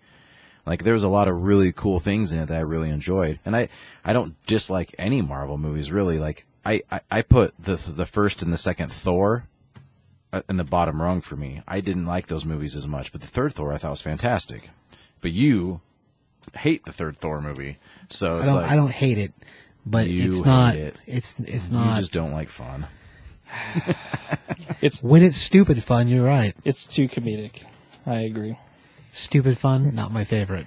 I would say, like, if I was putting it in the pile of Marvel films, I would say it was probably high middle for me. I mean, something's got to be on the bottom. Well, yeah. Unfortunately, it is. It's like Thor 2. Thor 2 is the bottom for me. Take that, Thor. I think Thor just hasn't got the balance. You know, the first film it needed to be more serious, I guess. It needed to have dire stakes. The second film is too serious. The stakes are too dire. The third film need to lighten it up some. The third film's too damn light. They've done an amazing job taking B characters and making them incredible, which that's true. The Ant-Man movie was, if let's just say I walked up to some person on the street who doesn't read comic books and doesn't know anything about comic books, be like, hey, you want a free ticket to this movie called Ant-Man? They're going to be like, that sounds horrible. Like, no, I don't. But if you're like, hey, do you want to go see this movie called The Avengers? They're like, oh, that sounds kind of exciting. So I thought Ant-Man was like super great. I thought it was awesome. But like Thor, I was weaker in. Like Black Panther, I thought it was all right. Like on the whole spectrum of Marvel movies, that was the bottom third for me. So no, that's fine. As far as movies, I don't know. I guess it's more turned into like a show about what was wrong with Black Panther, which I would have liked to start it that way, because there's plenty of things I can see wrong with it. Oh well, I didn't think we were into that point yet. I thought the gold necklace was the best part. Were you talking about the one that he got from his grandfather? Just any of them. Any of them. Any of the gold necklaces? Well, when they were up in the crib, yeah. Oh, they had Forrest some Whitaker fancy, and they did have some fancy necklaces. Yeah. His dad's eye creeped me out, though. I'll tell you what. You talking about T'Challa's dad? Yes. Yeah. Oh, I don't know what happened to him between the two movies, but oh man, He does have a. that eye. It was rough. The eye was rough. I will give you that. It threw me. It's not the only thing that threw me out of the movie. At points, there was times where the music threw me out of the movie. But Well, here's the thing that, like, after doing some research after the fact, that I'm just kind of just really confused about. hold on, try that again. I just bumped it with my shoulder. So The whole thing I think about the movie that confused me the most about doing some research after the fact is that back when Black Panther, the comic book, it predates the Black Panthers, like the movement in general. the black yeah. militant movement of the 1960s and 70s. So when that came around, Marvel Comics changed into the Black Leopard to separate themselves from that. For a little bit, yeah. But in this movie, they bring it back around and they start this whole thing in Oakland, California, where the Black Panther militant movement began and made it a part of all that. And it's just like they separated at one point, but then they bring it back to it now. And it's just like, I don't think either one of those two things are connect to each other. I think the idea that where they're at in California with it is just because it's easy to paint California as a troubled black area. I mean, they could have gone to Georgia, but no, it was on purpose. Like they could have done L.A., they could have done San Diego, they could have done anywhere, but done they picked LA, that's Oakland true. purposely. Like that's a purposeful thing. well, I mean, you also got to think about what was going on at the time, and how the times have changed and our perception of things have changed. When you look at the Marvel Cinematic Universe, they are very shy about the Nazis. They would rather it be Hydra instead of it being the Nazis and That's the Nazi true. Party. yeah. And they really want to push that. And I don't think it's because they want to be like, yeah, the Nazis were okay. I just think that they're trying to change the way that some of their themes are done. During that time, the Black Panther movement had a lot of, I don't want to say toxicity to it, but it was looked at in a very different light. And what was going on could have erupted into kind of like almost street war. Yeah. And so Marvel kind of just took a step back.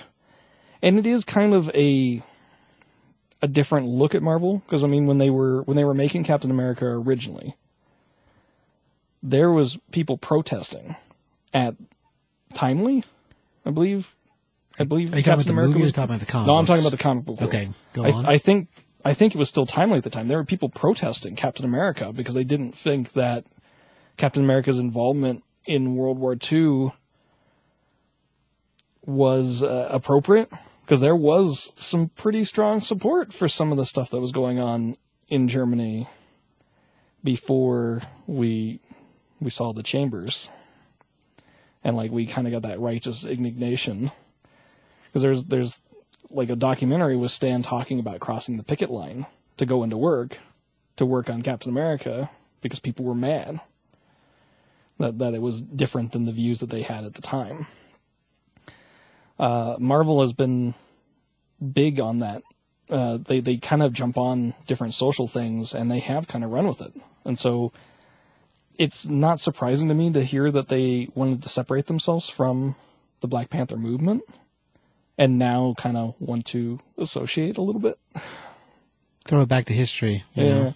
Because I mean, like, I don't know how many people here are familiar with Brother Voodoo,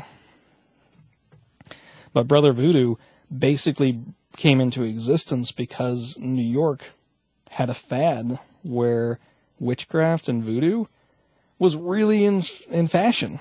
It was like a real normal thing to get into voodoo in New York. And they created Brother Voodoo solely out of that fad.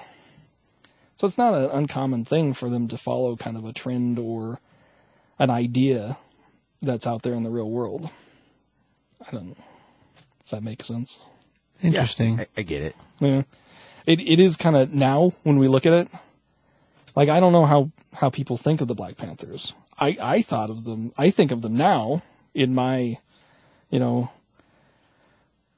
years of life coming from the 80s, well after a lot of the significance of the Black Panther Well, they were was changed. I mean, they were basically shut down by the U.S. government. Like where in relation, like a militant white group as such as the Ku Klux Klan were never shut down. And it's. I mean, we can get into a race conversation. I don't think that's our point in any way, shape, or form. But like, the Black Panthers did a lot of amazing things for like inner city. They like feeding like after school programs, like helping get food to people who didn't less fortunate, things like that. They did a lot of amazing things, but they get shown as just as a very militant group, and that's not the case. You know, the pieces that were toxic were just so toxic that that's all that ever got focused on. Yeah, and I think that's kind of where I was trying to get at. Like at the time, people were afraid of the Black Panthers, and they were afraid of what it represented and what it could be, and they didn't see the good that it could do and that it did do. Whereas, you know, where I've come from in my life, I've kind of always thought of like the Black Panthers, yeah, they had their dangerous side, but they did more good than bad. And so, yeah, it's surprising to me that they would go, well, let's change him to Black Leopard because, like, the association doesn't seem so bad. But I'm sure at the time, it seemed like a good idea to change that name. Well, sure. At the time, I mean. And I mean, once everything's said and done, as much as I would like to think that, you know, these characters are living and breathing and real things and these stories, you know, come from a magic place, they are ultimately a business. And that business has to answer to continuing to be profitable and selling. Sure. You know, so if people are afraid at the time, changing the name of the book or cancel the book, it's not really out of the realm of possibility. So I guess in a way we should be happy that Black Panther has endured. That's true. That's a good point. So They didn't kill him in general.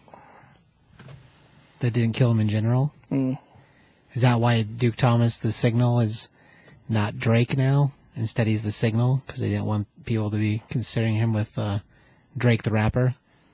I have no idea. No? Do you Okay. think that he has to pay Storm alimony because he's so much wealthier than she is? Duke Thomas? Never. Oh, No, Black Black Panther. Panther. No, he's the king of Wakanda. When he decided that wedding was done, it was done.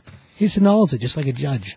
If you're the judge and you're like, my wedding's over, you just tell the wife, yeah, we're done. And you sign a piece of paper and it's over, right? Yeah, he did actually annul it. I can imagine that that's actually how it would work because you'd probably have to go to Wakanda court, and he would probably just hit the gavel and be like, nope, I don't owe you anything.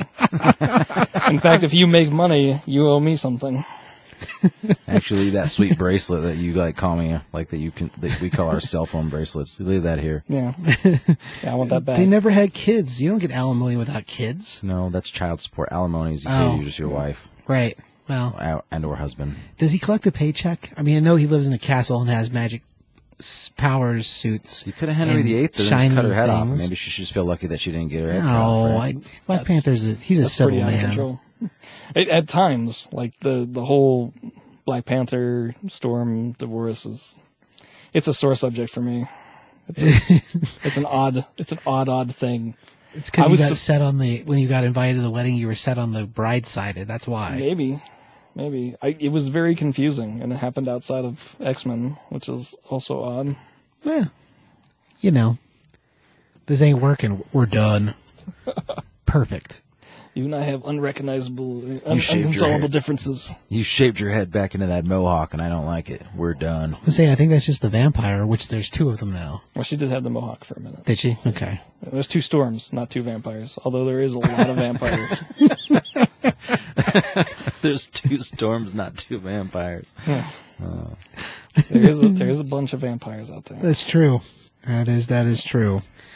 Lots of vampires. You got to pay attention to what's going on in Marvel. You can't turn away because things happen very fast. That's true. You blink and Kitty Pryde's married to Colossus. Yeah, which is not surprising. But you Are blink they again. actually married? Or is that Not yet. So It's that hasn't coming. happened. Yeah, So they might blow up before then. You never know. you blink probably again, true. and they're going to be divorced. That's true. And Kitty is going to be a vampire, and there's going to be two of her. Hopefully, No, because Would be Jubilee's a weird. vampire. They can't both be vampires. I don't think she's a vampire they anymore. can do what they want. She might not be, I guess.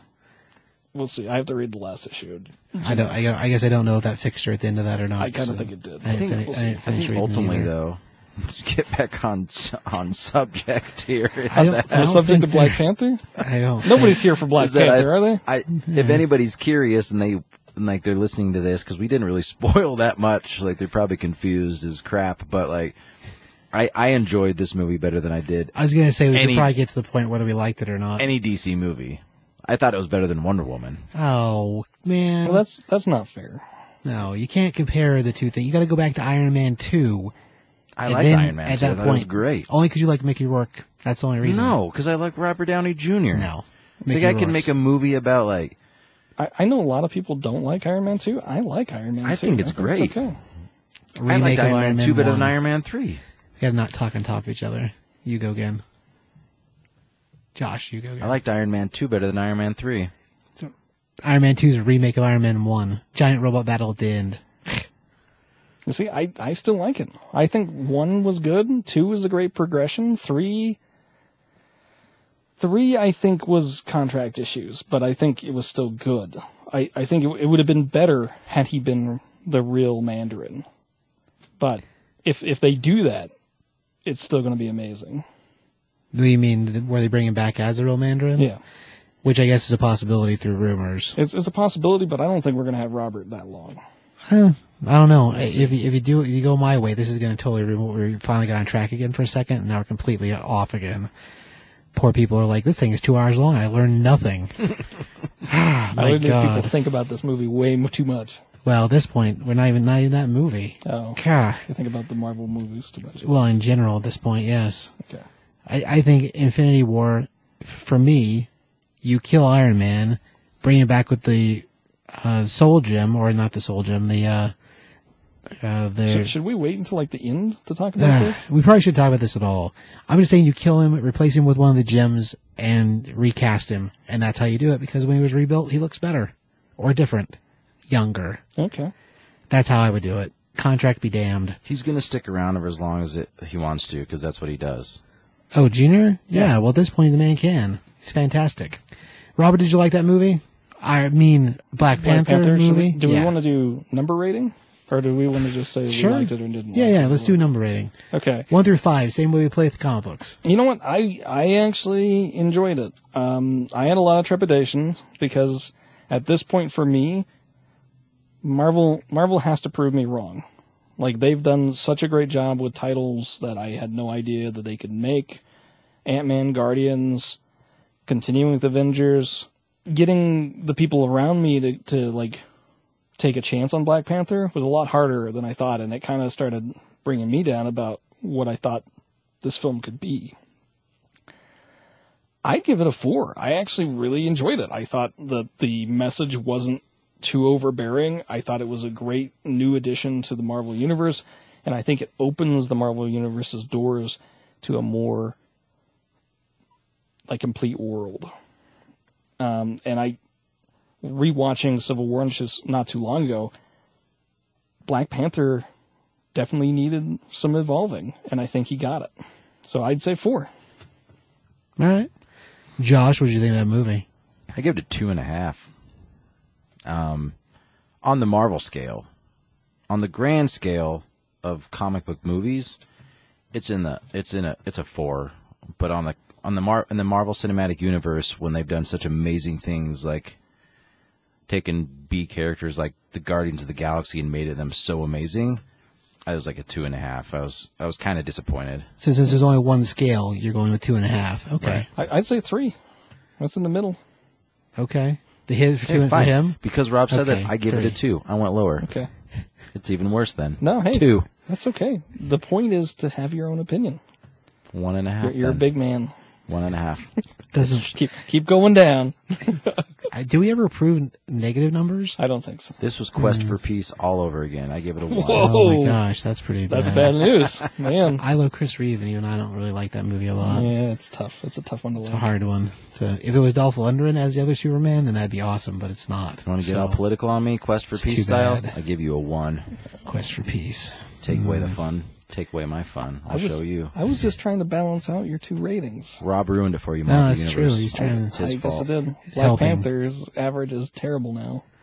Well, man, okay. Score wise, I give it a 3.5. half for Josh's nonsense, and then because I think it should have been a 3. As far as movies, it's not a bad movie. The action sequences are great. The fight sequences are great. Both actors are awesome. I mean, Michael B. Jordan is amazing. Like, the dude's great. Like, everybody in this movie is really, really good at what they do. Yeah. All the CGI was amazing. All the battle sequences are amazing. You made rideable rhinos. What? Freaking amazing. Beautiful movie. Just in general, the way the thing works is awesome. Are there glaring holes? Oh, yeah.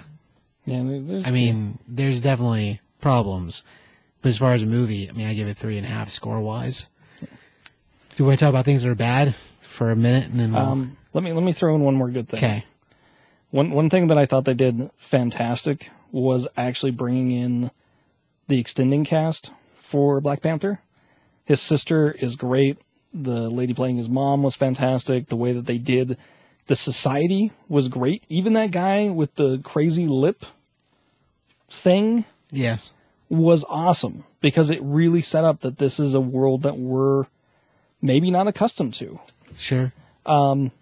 But the sheer amount of female strong characters that were just there and were just awesome without smashing us over the head was great. The setup for how well we proportion the strength of our characters in this film were really well done. And what I mean by that is that Killmonger, when he fights Black Panther earlier in the film, it makes sense that he would lose. He doesn't feel like a paper villain like Justice League's Steppenwolf, who's just powerful because we said he's powerful. But they do a great job of having a lot of feminine characters that are very strong, that don't feel like they're stronger or more important than our main character. And I just think that they did a great job of that without really beating us over the head with it. And even his sister, who doesn't have like a lot of physical strength, comes across really well without overstepping Black Panther. And I just thought that they did a great job of that. Balance-wise, yeah. And Cool. I'm glad that Everett Ross wasn't the enemy. I was so worried about that. As soon as they were like, but what will happen if he knows about the stuff in Wakanda? I was like, damn it. I was just glad that it wasn't the case. Well, let's talk about how we need a spin-off movie about M'Baku. That guy was awesome. The mountain gorilla tribe. Those dudes were so rad. That was the best part of the movie for me. What? I didn't even think he was going to be in the film because a dude with a gorilla head mask, not going to fly on the film. And it worked. It worked. Well, so good. Those guys are great. However, earlier when we were talking about the list of Black Panther arches, he's one of the very few that's on that list. That'll be something that I'll bring up when we get to something that we didn't like. Okay. He should give him one of those Black Panther suits, but make a gorilla one for him. A gorilla suit? He owes him now. He owes him a favor. I don't think it's that kind of favor. Well maybe Yeah, at this point, they're he supposed to be saved his balanced. life. Life for a life. They're balanced. Life for a life, because Black Panther didn't kill him. Yeah, he let him for a cookie, surrender. but maybe like, hey man, that cookie you gave me was really good, so here's one with a cherry on it. That's like giving him an extra cookie. You don't want to give him an extra cookie. Give him an extra well, cookie. maybe it'll just bring more peace in between the two tribes. So they share the cookie? Well, he was there. Well, At the, just he was bring them there back at the end together. at the round table, like which he wouldn't have been there before. So Right. that's already Yeah. happened. Yeah, but yeah. That's true. He's kind of like Iron Man's War Machine. So like he needs to give him a. It's not the same at all. It's totally the same No. thing. Yeah. No. Now he's more like a reluctant villain who's turned hero. So he's like Bucky Barnes. Like kinda. the Okay, U.S. Winter- government, Winter Soldier? and Iron Okay. Patriot. Yeah, same thing. I'd see him more like Winter Soldier, where he's like reluctantly an ally now, and maybe he's starting to see the benefits of being an ally. Or it's just really cold in the mountains. He just doesn't mind getting out of the mountains every once in a while. I don't think you understand. He likes the cold. I mean, you saw what he was wearing. I don't think he does really. Pretty sure. Pretty sure. So to the negatives now. To the negatives. Sure. I don't see why not. Who wants to go first? Because it's going to destroy the movie. If you guys like the movie, this is where you punch out of the show. Just saying. I mean, you'll miss the books to watch if we do that at the end, but this is where you punch out if you're like, this movie's the best movie I've ever seen. Don't tell me but otherwise. For me, some of the negatives are they kind of begin with this idea that they're not going to kill, and then we're killing people left and right, and we're kind of making jokes about it. At least Black Panther doesn't say anything about, like, oh, I'm not going to kill people, because he clearly does. The Gorilla Tribe probably would have been a better choice to be the one that Killmonger goes to with the body of Claw, because at least he has legitimate beef with Wakanda and the Wakanda royal family. Had they done anything to cement the idea that the warrior tribe or the Afghan-wearing tribe that raises the war rhinos had some kind of unease with T'Challa or with the idea of succession, like the warrior guy who wanted to challenge him, but his elder was like, no, T'Challa's the king. You know, it would have sold better to me his complete reversal. More so than, oh, you didn't come back with Claw? Well, obviously you're not going to do anything. You're just another politician. I'm going to sell my wife and everybody I know down the river and kill my own people. Because... Until my rhino sells me out. Reasons. Yeah, well... She has better treats in her pocket. That's true. That's true. That's how animals work. You have to see who he really had the love for. Evidently it was Rhino. The fact that they don't have any moment at the end, in those last minutes when he's dying and he's got the dagger in his chest, where T'Challa doesn't go, like, we could find a place for you. We wronged you, and we should try to make this better. For me, a more convincing ending would have been when he tells him, like, well, we can heal you. And he's like, what, for me to be in a prison for the rest of my life? I'm going to live that way. Him to be like, no, we can find a place. We can find a way for you to continue. And then him still pull the thing out because he's like, I'm not going to live under your heel. Whatever. Also, that he doesn't address anything about, I'm going to be free, like my brothers in the sea. Like the kind of freedom that he's trying to say he wants, like that freedom that he's saying doesn't exist. And I would love to have a line there too, where Black Panther says like that kind of freedom doesn't exist. Because his whole idea is flawed. His notion that he was striving for doesn't really exist. And he had it in his hands in Wakanda. But he couldn't see that. You know, his desire to like conquer everything or to control everything, his hurt was so great that he couldn't let any of that go. Well, yeah, part of what I don't like about this movie is like the end of Civil War. Black Panther learns exactly that. Having rage in you and that being your only fuel isn't right and isn't good. And he saves Baron Zemo from killing himself because of that.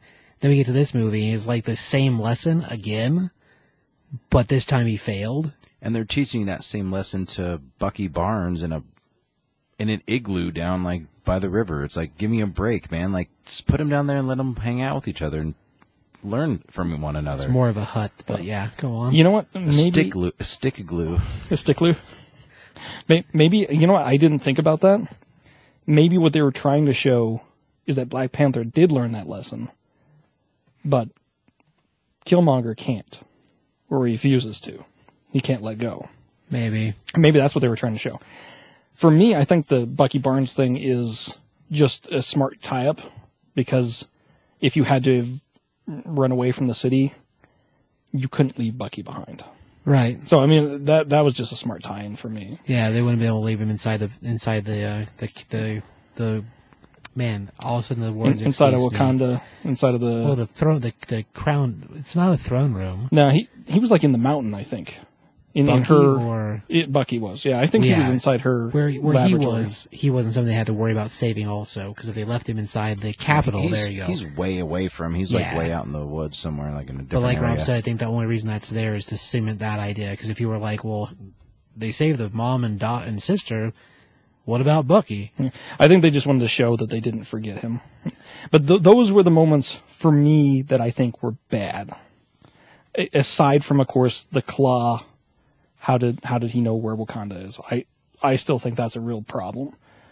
But anyhow, what were your guys' thoughts? Oh, it just shows that like forgiveness isn't. I mean, his friend who raises the rhinos like has no. He's still mad at Claw. Like he didn't let that go. Like Michael B. Jordan tried to take over his country and like did all these terrible things, and he killed, Forrest Whitaker's character. So he's like all pissed off. Like if I was the king, I'd be like, yeah, just keep killing yourself, man. Like, seriously, I would. I'd be like, I mean, that shows that shows his humanness. I'd be like, I guess he learned forgiveness to an extent, but like, let him kill himself. If he's going to be a jerk and come in here and throw his weight around and try and take over, and like, okay, just kill yourself. It's whatever. It's not worth my time. I'm not going to try and convince you to not kill yourself, bro. Well, I mean, ultimately, it was probably the right choice because, I mean, even if Killmonger was to be healed, there's always the possibility that he would just try it again. It's in his name, Killmonger. Well, yeah, I guess that's true. I guess he could cut both his arms off. I mean, Daffodil Lad never tries to take over. No, he doesn't. It isn't his name. Then he gets 2 robot arms, and he's twice as bad. Then He's Jax from Mortal Kombat. Oh, man. Yeah, you saw that guy rip people's arms off. Yeah, he was tough. He Yeah, was tough. brutal. Not very good movies, but still a brutal character. No, bad movies. I don't know. As far as like problems, I think my only real issue with the whole movie unravels the whole movie, which is what is my main problem, I guess, with movies in general. My problem is that Black Panther, T'Challa never says, he doesn't talk to anyone. No. Like at all. And it completely, if he did, yeah, it would unravel everything. But God forbid you open your damn mouth, guy. Killmonger shows up. Oh yeah, here we found this guy on the border. Here, the body of the Claw. And he doesn't say, oh, this is the dude that helped the Claw escape.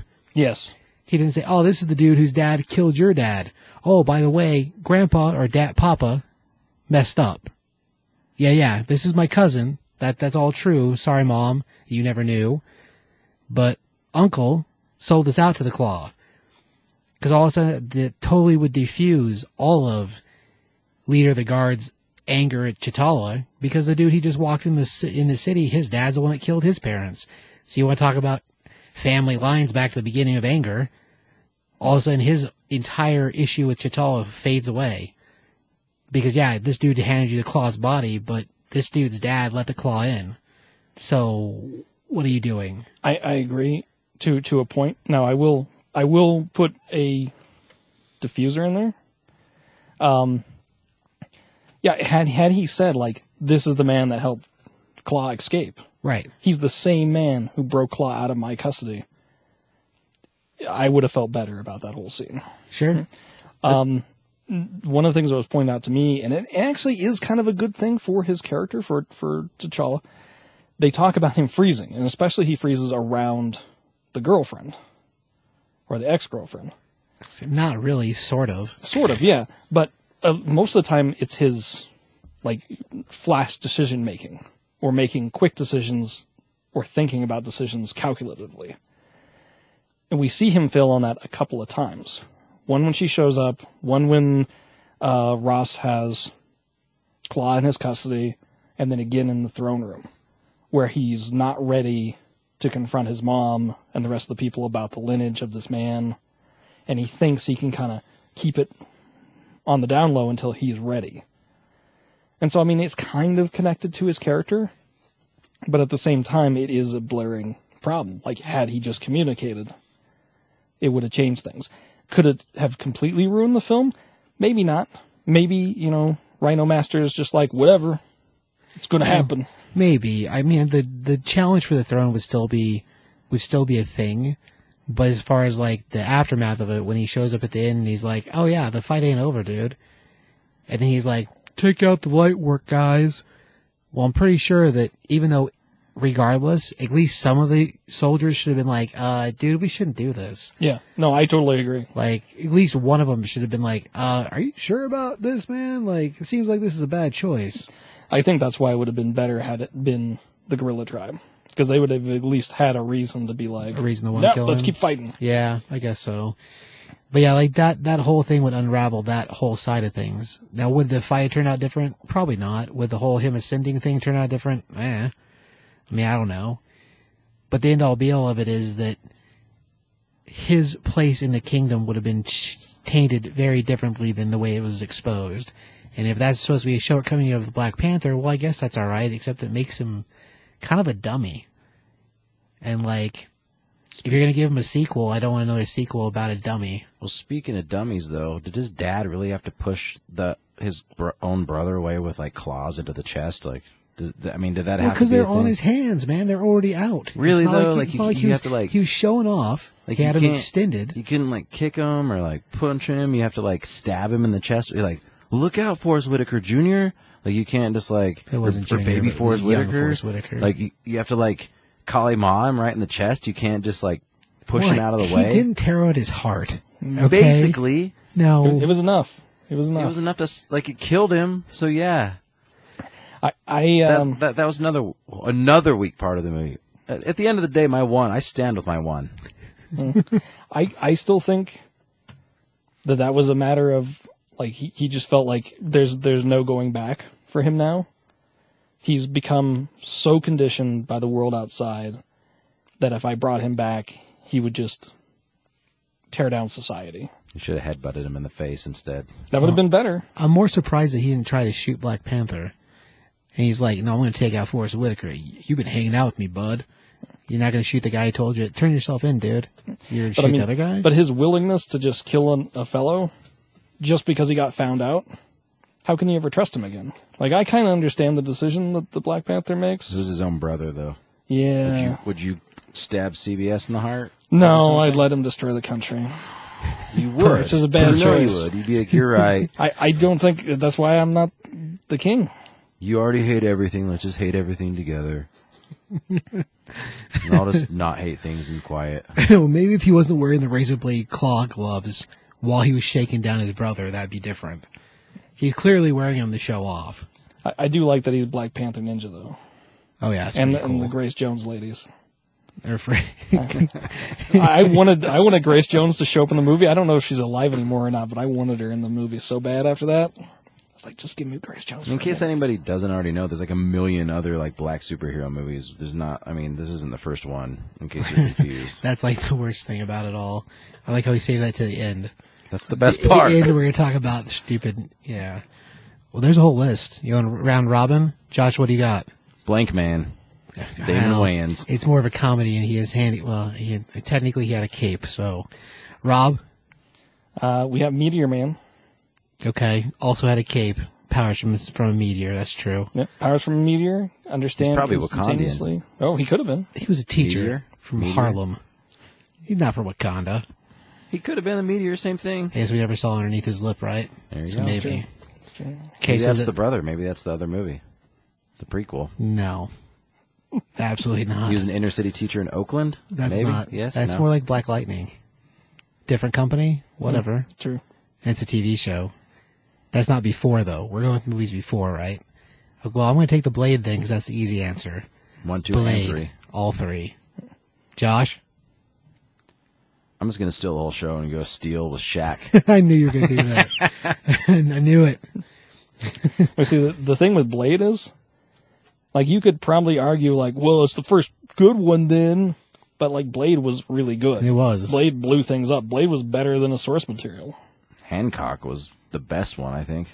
That's not true. I think Hancock was great. No. No, It was fun, yes. Not best one? No. where he shoves that Yeah. guy's head up his own butt, or the other guy. Yeah, it was No. awesome. Absolutely It's his not. own centipede. And then what about the Luke Cage TV show? Yeah. That didn't happen before. Black Panther? No. Yeah, it did. Luke Cage, oh, hang on. Sorry. What are you talking You're about? right, it did. Yeah, I think it aired before. No, it definitely Civil did. War. What about Sorry. Spawn? In there, I was thinking about their origins. Yeah, Spawn as well. You can keep going? Is that it? You run out of them? Men in Black? It's not a superhero. Yes, they are superheroes. No. Kazam? Not a, s- That's two Shaq superhero movies. Shazam. he's a genie, He's a genie. so I don't know if that really is qualifies. genie considered a superhero? What does that mean? Shaft counts too? Because if you're counting Men in Black, you definitely got to count Shaft. No. Yes, and that leads to who? Roadblock? From No. G.I. Joe? Roadblock from G.I. Joe. Black Dynamite, man. Oh, Black Dynamite, yes. They're No. two parts of the same coin. That's true. Roadblock's just a military man. Don't get me wrong. When The Rock plays him, I guess he's more like a superhero. But nevertheless, that's because The Rock's a superhero, like Got we the Rock in started. any movie. How is it that I liked the film the best, and I was the one with the most complaints? Well, I have more complaints, but the kind you can't talk to in open public No. because they lead to lots of swear Because words. there was no nudity. Well, it wasn't. That was my frustration. That wasn't one, but the rhinos weren't wearing clothes till the end. It was probably my biggest anger is that, like, how come nobody's thought about, like, putting armor on rhinos and riding them before? Like, this is the first time. We had That's elephants brilliant. in Lord of the Rings. I mean, giant elephants. That's true. The elephants. Same ideas for the most part.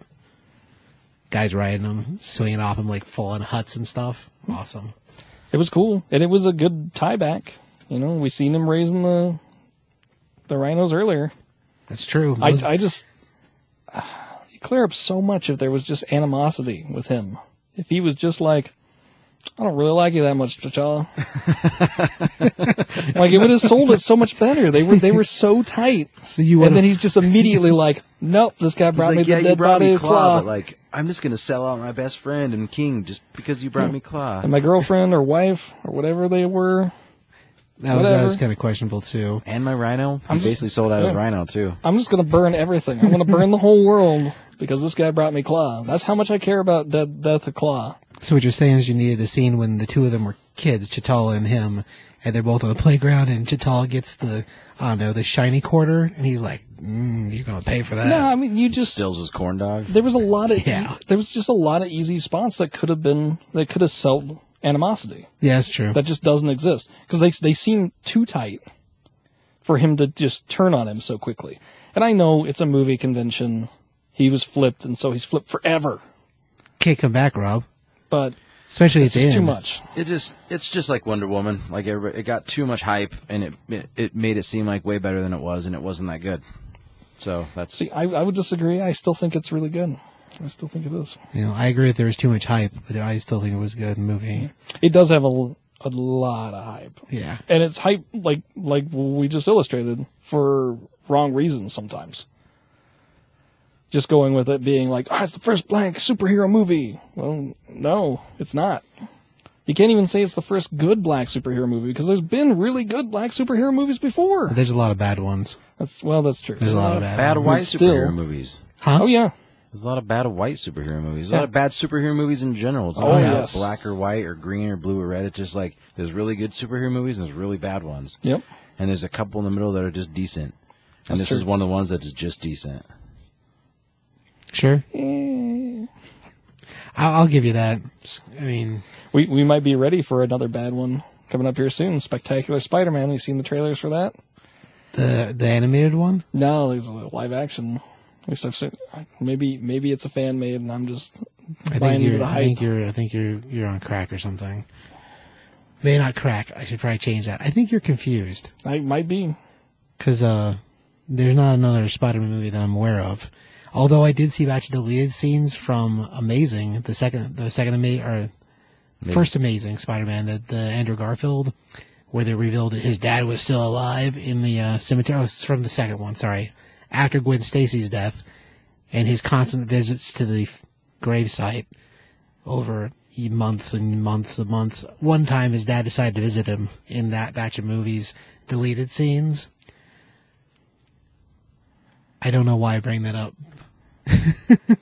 Yeah, let's just bad. Okay, so if you're going to talk about Spider-Man for just a second and talk about good and bad and this and that, Sure. Spider-Man Homecoming was amazing. Heck yeah. And they took a character who'd been introduced 50 times before that. They didn't do any backstory, and they just threw him into the Marvel Universe. And Because they he made had the an other backstories. That's Yeah, the no, only but they just reason. did an amazing movie. Yes, that's true. With a whole new actor, a whole new everything. Yeah.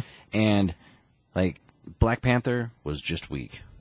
You had all this stuff to go off of, and you just... No, Black Panther didn't have any backstory. Like his backstory came from Civil War. If you're going to try to compare the two, let's be fair for a They second. were both introduced in Civil War, so I'm going to. No, but that's not true because Sony has a whole pile of Spider-Man movies before that. 5 of them. Yeah, we don't count those, though. No, they still exist in But pop they don't count culture. those. People saw them. They also get a new cartoon every other year. So anyway, like Spider-Man, you can't compare those two characters that way. well, I did. Well, did, I'm you going did, to, so. but you're flawed in your So if you got a perspective. problem with it, I'm telling email you. us and tell us how you feel about it. Yeah, well, we know tell you Josh how much doesn't I care, don't but I'm care. just going to add and be like, you know who said you were wrong? Bill2935 at AOL.com. He says you suck. And then we'll call him on the show and talk to him about it. It's not only if he gives his phone number. And I'll tell him he's wrong. But he's right. He's right. Because Black Panther versus the Spider-Man idea, you can't, no. If you never ever seen Spider-Man ever, you never were aware of And it, you which is watched impossible. Homecoming, you'd be like, this can't. guy's awesome. You can't. No, you can't. Yeah. There's See, no possible way. You'd have to go to some foreign country and find somebody who's never seen Spider-Man ever, and then sit him down and be like, watch these two movies and tell me which one's better. Homecoming. Well, Michael Keaton is fantastic in Michael it. That's Keaton's the true. greatest actor of all time. We already Who? know Keaton that. is Michael pretty Keaton? amazing. Oh, yeah. Michael Keaton does make that movie rule. Yeah, that's true. I don't know. I mean, honestly, it's saying a bit because I don't really have much of a tie to Black Panther, but I'd say they're pretty even. There's some problems with Spider-Man too. So You know what's not a problem? we're not here to talk about that. What's that? How hot Aunt May is. That's not a problem. Marissa Tomei. She's a foxy lady. Fantastic. Is that enough about Black Panther? I mean, that wasn't really what this was even about. So whether you like the movie or you didn't like the movie, go see it because it's worth seeing, and it goes with it goes with everything that's going on, and it's going to really introduce, I think, Infinity War. It's going to make a huge, introduce a lot of things. I can say straight up that if you didn't watch this movie at all and saw Infinity War, you'd be fine. No, I mean, Trying to be positive. Come on, It's man. still good. It's still a good movie to see. Don't lie to people. It's a good movie. I think you're right on that though. I think it's going to have a lasting impact in the Marvel U in the cultural side of it. Sure. And that we're going to see Wakanda popping up here and there, kind of like we have S.H.I.E.L.D. that was kind of binding everything together for a while. But it's not nearly as integral as Thor is. Like, I would say you need to see Thor 3 going into Infinity War. Sure. I can think give you they're going to that. introduce a lot of things in Infinity War that from this movie that are like Bucky's going to come back. The Soul Gem, I think, is going to pop up. I mean, I think there's going to be a bunch of stuff that happens that, like, if you didn't see this movie, you're going to be like, what? Why are they? What's going on? I think so. But It will be important. I honestly, like the stuff with Bucky, I thought was going to be more connected to the film. I'm okay with it not being. But one thing that does sell for me, I was kind of wondering, where are we going to get another arm for Bucky? Claw's arm. Oh, no. I think that'd be awesome. They take it'd be a Claw's arm and vibranium arm. rebuild it. For sure. They never really answered that. Like, Claw says, oh, I got it from the Wagandans. But whenever the Wagandans saw it, they're like, what is this? So, like, as far as where it came from, I'm saying there's no answer. Either he made it or He's not smart enough to bought it make it, somewhere else. Rob. Forrest Whitaker made I it. don't know. Forrest Whitaker wouldn't. No.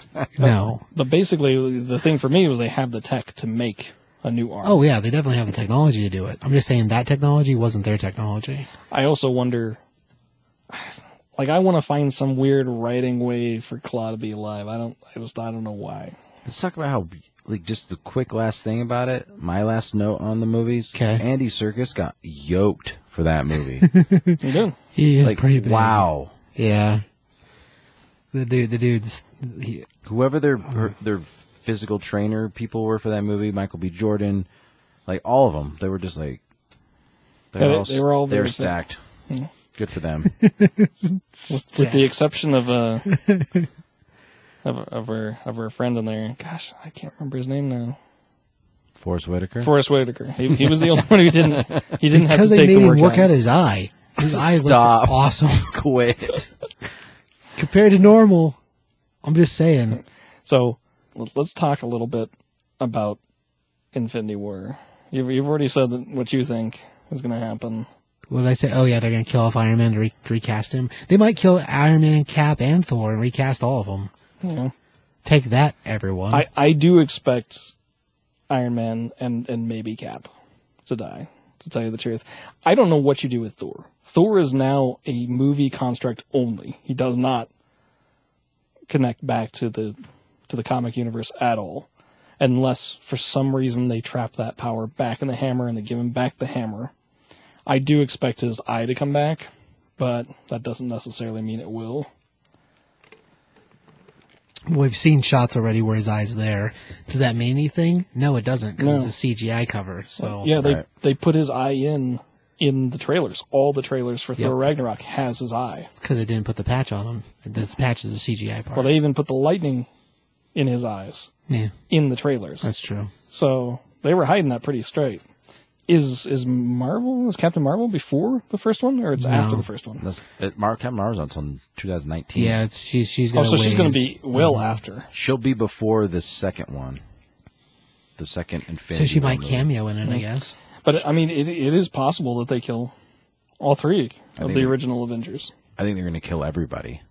I think it's going to end with the death of everyone in the Marvel Universe, because that's how... Who still has contracts? Well, Infinity Gauntlet Bucky. ends that way. That's true, Bucky. Like one of the issues of Infinity Gauntlet, Thanos kills everyone. So I think if you do that, you are going to really, really alienate your film audience. Because the film audience is not as connected to a cliffhanger. When it happened in the comic, yeah, it was shocking, and then they brought them all back, and we kind of went, oh, okay. In a movie, you do that, and you bring them all back, it's going to be like Death of Superman. Breaks everyone's soul. It could be the thing that breaks the superhero movie No, bubble. that's going to be Teen Titans Go. They already said they're doing it. well, That's right. I forgot. Dang it. They're going to be the downside. But like, I think if you kill everybody, you're going to have ramifications that will affect the ongoing fans coming to your movies. going back to your Captain Marvel thing, that's going to take place years and years before all of this stuff. It's supposed to take place in like the 1980s. Like her movie? Yeah. Well, if that's the case, if she's not in this movie, it'd be surprising. Well, there's a lot of shots of her already, so I'm Yeah, but surprised as soon as they announce the girl's name, you start seeing stuff show up with her face on that's it. true. So, And I mean, let's face it, like Star Wars is a 5-year process a lot of the time. Everything's Right. shot well before any of the special effects are finished. But I don't see them wiping out the Guardians. well, the Guardians are basically replacing the X-Men, so I guess that's a loose fit. I really think he's gonna wipe out like Mistress Death, like he's gonna kill everyone, and it's gonna be she showed up in Thor Ragnarok basically. She's basically the Mistress Death. Are you talking about the sister, Hela? She's gonna play Mistress Death's character, and he's gonna. Is that announced that she's playing that part? She's in it. I don't think she'll play as Mistress Death. I think she'll She's be. replacing that character. She has the look, I guess. I think she's going to have to be a reluctant hero. He's gonna kill everybody for her because he's in love with her. It's possible. That's bad taste in my mouth. So far, they've done very well, and They have. it seems like this was the plan. I'm actually more worried when they're done with Thanos as to where Marvel's going to go, because I mean they've actually been very smart in their build up to Thanos. They're gonna do it great. They're gonna do it right. I don't have any issue. I don't have any doubt that it's gonna be good. I think. Well, for me, I think that's the end of the story. So stuff after, I don't know what you do. Well, clearly Captain Marvel's afterwards. They're going to do origin stories. You know how DC did this thing when they made Justice League, and they're going to tell origin movies afterwards? Marvel's going to beat them to it. No, they're just going into Phase 4 because they have. Same thing. I guess it's possible. Hopefully they have planned. I mean, I would imagine they did. This is their big thing. So hopefully after this they have plans to go on, because I still want to see superhero movies. So we'll see. Now, it is a big question, like, what's the next step as far as a giant thing? Because Thanos is a pretty big deal. Well, at least they're acknowledging that, and that's what I like. I mean, when we were looking at Justice League, everything on the table said, "Oh, it's going to be Darkseid," and I'm glad it wasn't. Unfortunately, Steppenwolf was terrible, but at least they know, like, this is a cosmic level threat, so it has to be big. Now they have gotten the license back for Galactus. Well, at this point, while that is still on the table and the money's been spent, the actual merger hasn't been approved yet by the whatever powers that be to keep monopolies from happening. But does that mean anything? Because I would say it would just like when Miramax was a thing, and we'll have a subsidiary drive the boat, and they'll all be able to play together anyway. But until that stuff actually happens, it's all still sitting in limbo. Like, yeah, the money's been spent, and yeah, the agreements have been made, but at this point, it hasn't been approved. You say, well, why wouldn't they? Well, the danger of them becoming a monopoly is the only reason. And as far as the rest of it's concerned, I could easily see them realigning things company-wise. But Marvel, when you think about Marvel Studios, you don't see Disney logos on those, do you? You don't need to. Why do you need to? Well, you don't. That's what I'm saying. Is if it's Disney buying Fox, if Marvel Studios becomes its own entity, kind of like what's the Pixar? Kind of like Pixar did for a minute, whenever they decided not to be part of Disney and then realized that's where the money was. I could see it working there, but at this point, I'm still saying that's a couple years away from that being a thing. So after Thanos is over, 5 years down the road, then yeah, Galactus, sure. I don't see why not. But as far as pieces, like, there's not that many other Omega level threat class things out there. Well, not that I have the pedigree. I think they're going to have to do a cliffhanger on this one to make the rest of it work. I think that's why it'll be. I think a cliffhanger is good. I think a cliffhanger where you kill everybody, Death of Superman, man, could be disastrous. But that's just Death me. of Superman, Nick Cage, or the comic book, because the comic book was highly successful. Well, it was until he came back. And that was even more successful. No, had they huge never backlash. They never sold more Superman comics than ever before when he came back. Yeah, but it's continued to decline ever since. It was declining before that. That's why they killed him. Declines faster. They actually killed him because they couldn't have the marriage in the comic because the TV show was doing so well. That's true. Yeah. Them being married, they couldn't do it because the show was already doing it. Yeah. That was years before the death. No. That was actually happening right at the time. At the same time. That's actually the whole reason that they did the Death of Superman. They wanted to have Lois Lane and Clark Kent get married, and the TV staff said, "Oh, we're going to do that in this next season." And they've always had a guy on the staff who just, like, every time there was a bump in the road with Superman was like, well, let's just kill him, and he was always joking. But they kind of went, well, yeah, no, let's do that. They never intended for Superman to stay dead. The problem is the fans didn't know that. Fans took it as like, oh, he's really going to die. And so did all the people who just jumped on because, oh, this book's going to be $1 million and I'm going to put my kids through college with this. They thought so too. The faith in Superman has continued to decline ever since that, ever since the return.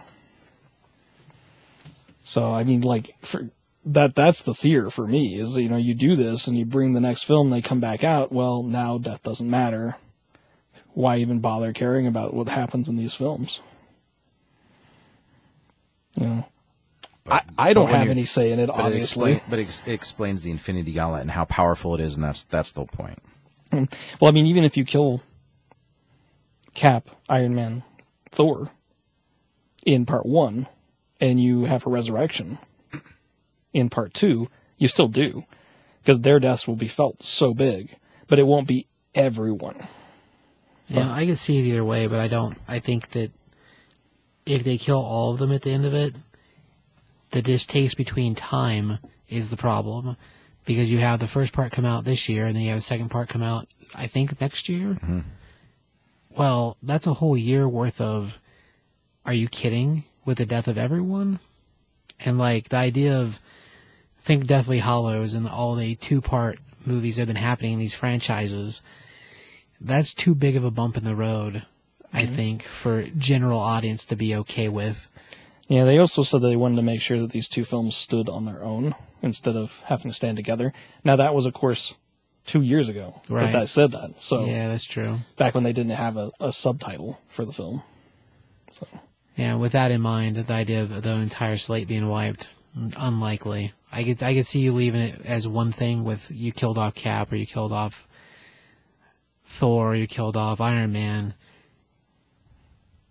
simply because you know that's not going to stay that way. But as far as a movie, yeah, if they're supposed to be standalone worthy, I do remember that actually, now that you say that, I remember them talking about that. Because it was supposed to be Infinity War 1 and 2, and now then they're like, well, the second one aren't named yet because it's going to be farther from that. It's not going to be a straight up sequel, blah, right. blah, blah. But well, made sure it wasn't part 1, part 2. Because, yeah, initially it was who knows Infinity what War gonna 1 do. and 2. Yeah. I mean, don't get me wrong. I mean, that it makes a convincing story. It goes along with the storyline, but it's kind of like with Civil War, and people heard that Spider-Man was going to be in there, and they're like, "Oh yeah, Spider-Man's going to take his mask off. It's going to be awesome." Like, it doesn't have the same impact. No. In this case, it would have the same impact. It might even have a bigger impact, but the reversal would have, I think, a much more negative impact. Now, maybe I'm wrong. Take that, Rob's beliefs. Maybe you're wrong. Okay, so what did you learn today, Rob? I learned that I like the Black Panther more than most people here, I guess. That was weak. Josh, what did you learn? I learned that this movie would have been way better had The Rock been Black Panther. Bring The Rock into the Marvel U. Pure gold. The Rock is pure box office gold. That's not totally See true. Jumanji. Jumanji was good, but then there's that whole one about with Santa Ana, and that's I don't know about that being good. San Andreas? That's what I meant. Okay. Yeah. Rob, what'd you learn today? I learned in lieu of a fancy suitcase, you can just go ahead and put things in your pants. I don't know what that means. That means that Ulysses Claw pulled out the vibranium right out of his pants, right out of his pants hole. Okay. Wow, man, that was... Come on, man. You gotta see the movie, don't you? Surprise. Stay with us. I kept this vibranium warm. Now it's weird for you. That was a really good one. Wow. There's a lot of kinetic energy on this. Be careful. Fantastic. Man. Rob, what did I learn today? You learn from Star Wars that you can be a slave as long as you have a job. You can be a wage slave. You don't know if you got a bomb in your head. Have you ever been off planet? Could be. It's true, I haven't been off planet. It could just explode at any time. Very well explode. That's what I learned from Wada's Garage. Thank you, Star Wars. It wasn't. Man, okay. It does make my cheeks hurt, though. That's pretty funny. Okay, well, we're going to wrap it. As far as books, if you want to know books you should be looking for, refer to the beginning of the podcast or to last week's podcast. Or the week before that's podcast. Well, Or the week before that's podcast. he's got a point. There's a few of them. There's 105 of them. There's a bunch to pick from. Or just come down to 106? Top 5 Comics and ask. Geez, it's not that big of a deal. Man, it hurts my soul. Tiki? I'm not going to say that. Tiki! I still don't know what that means. I'm not going to ask. That's funny.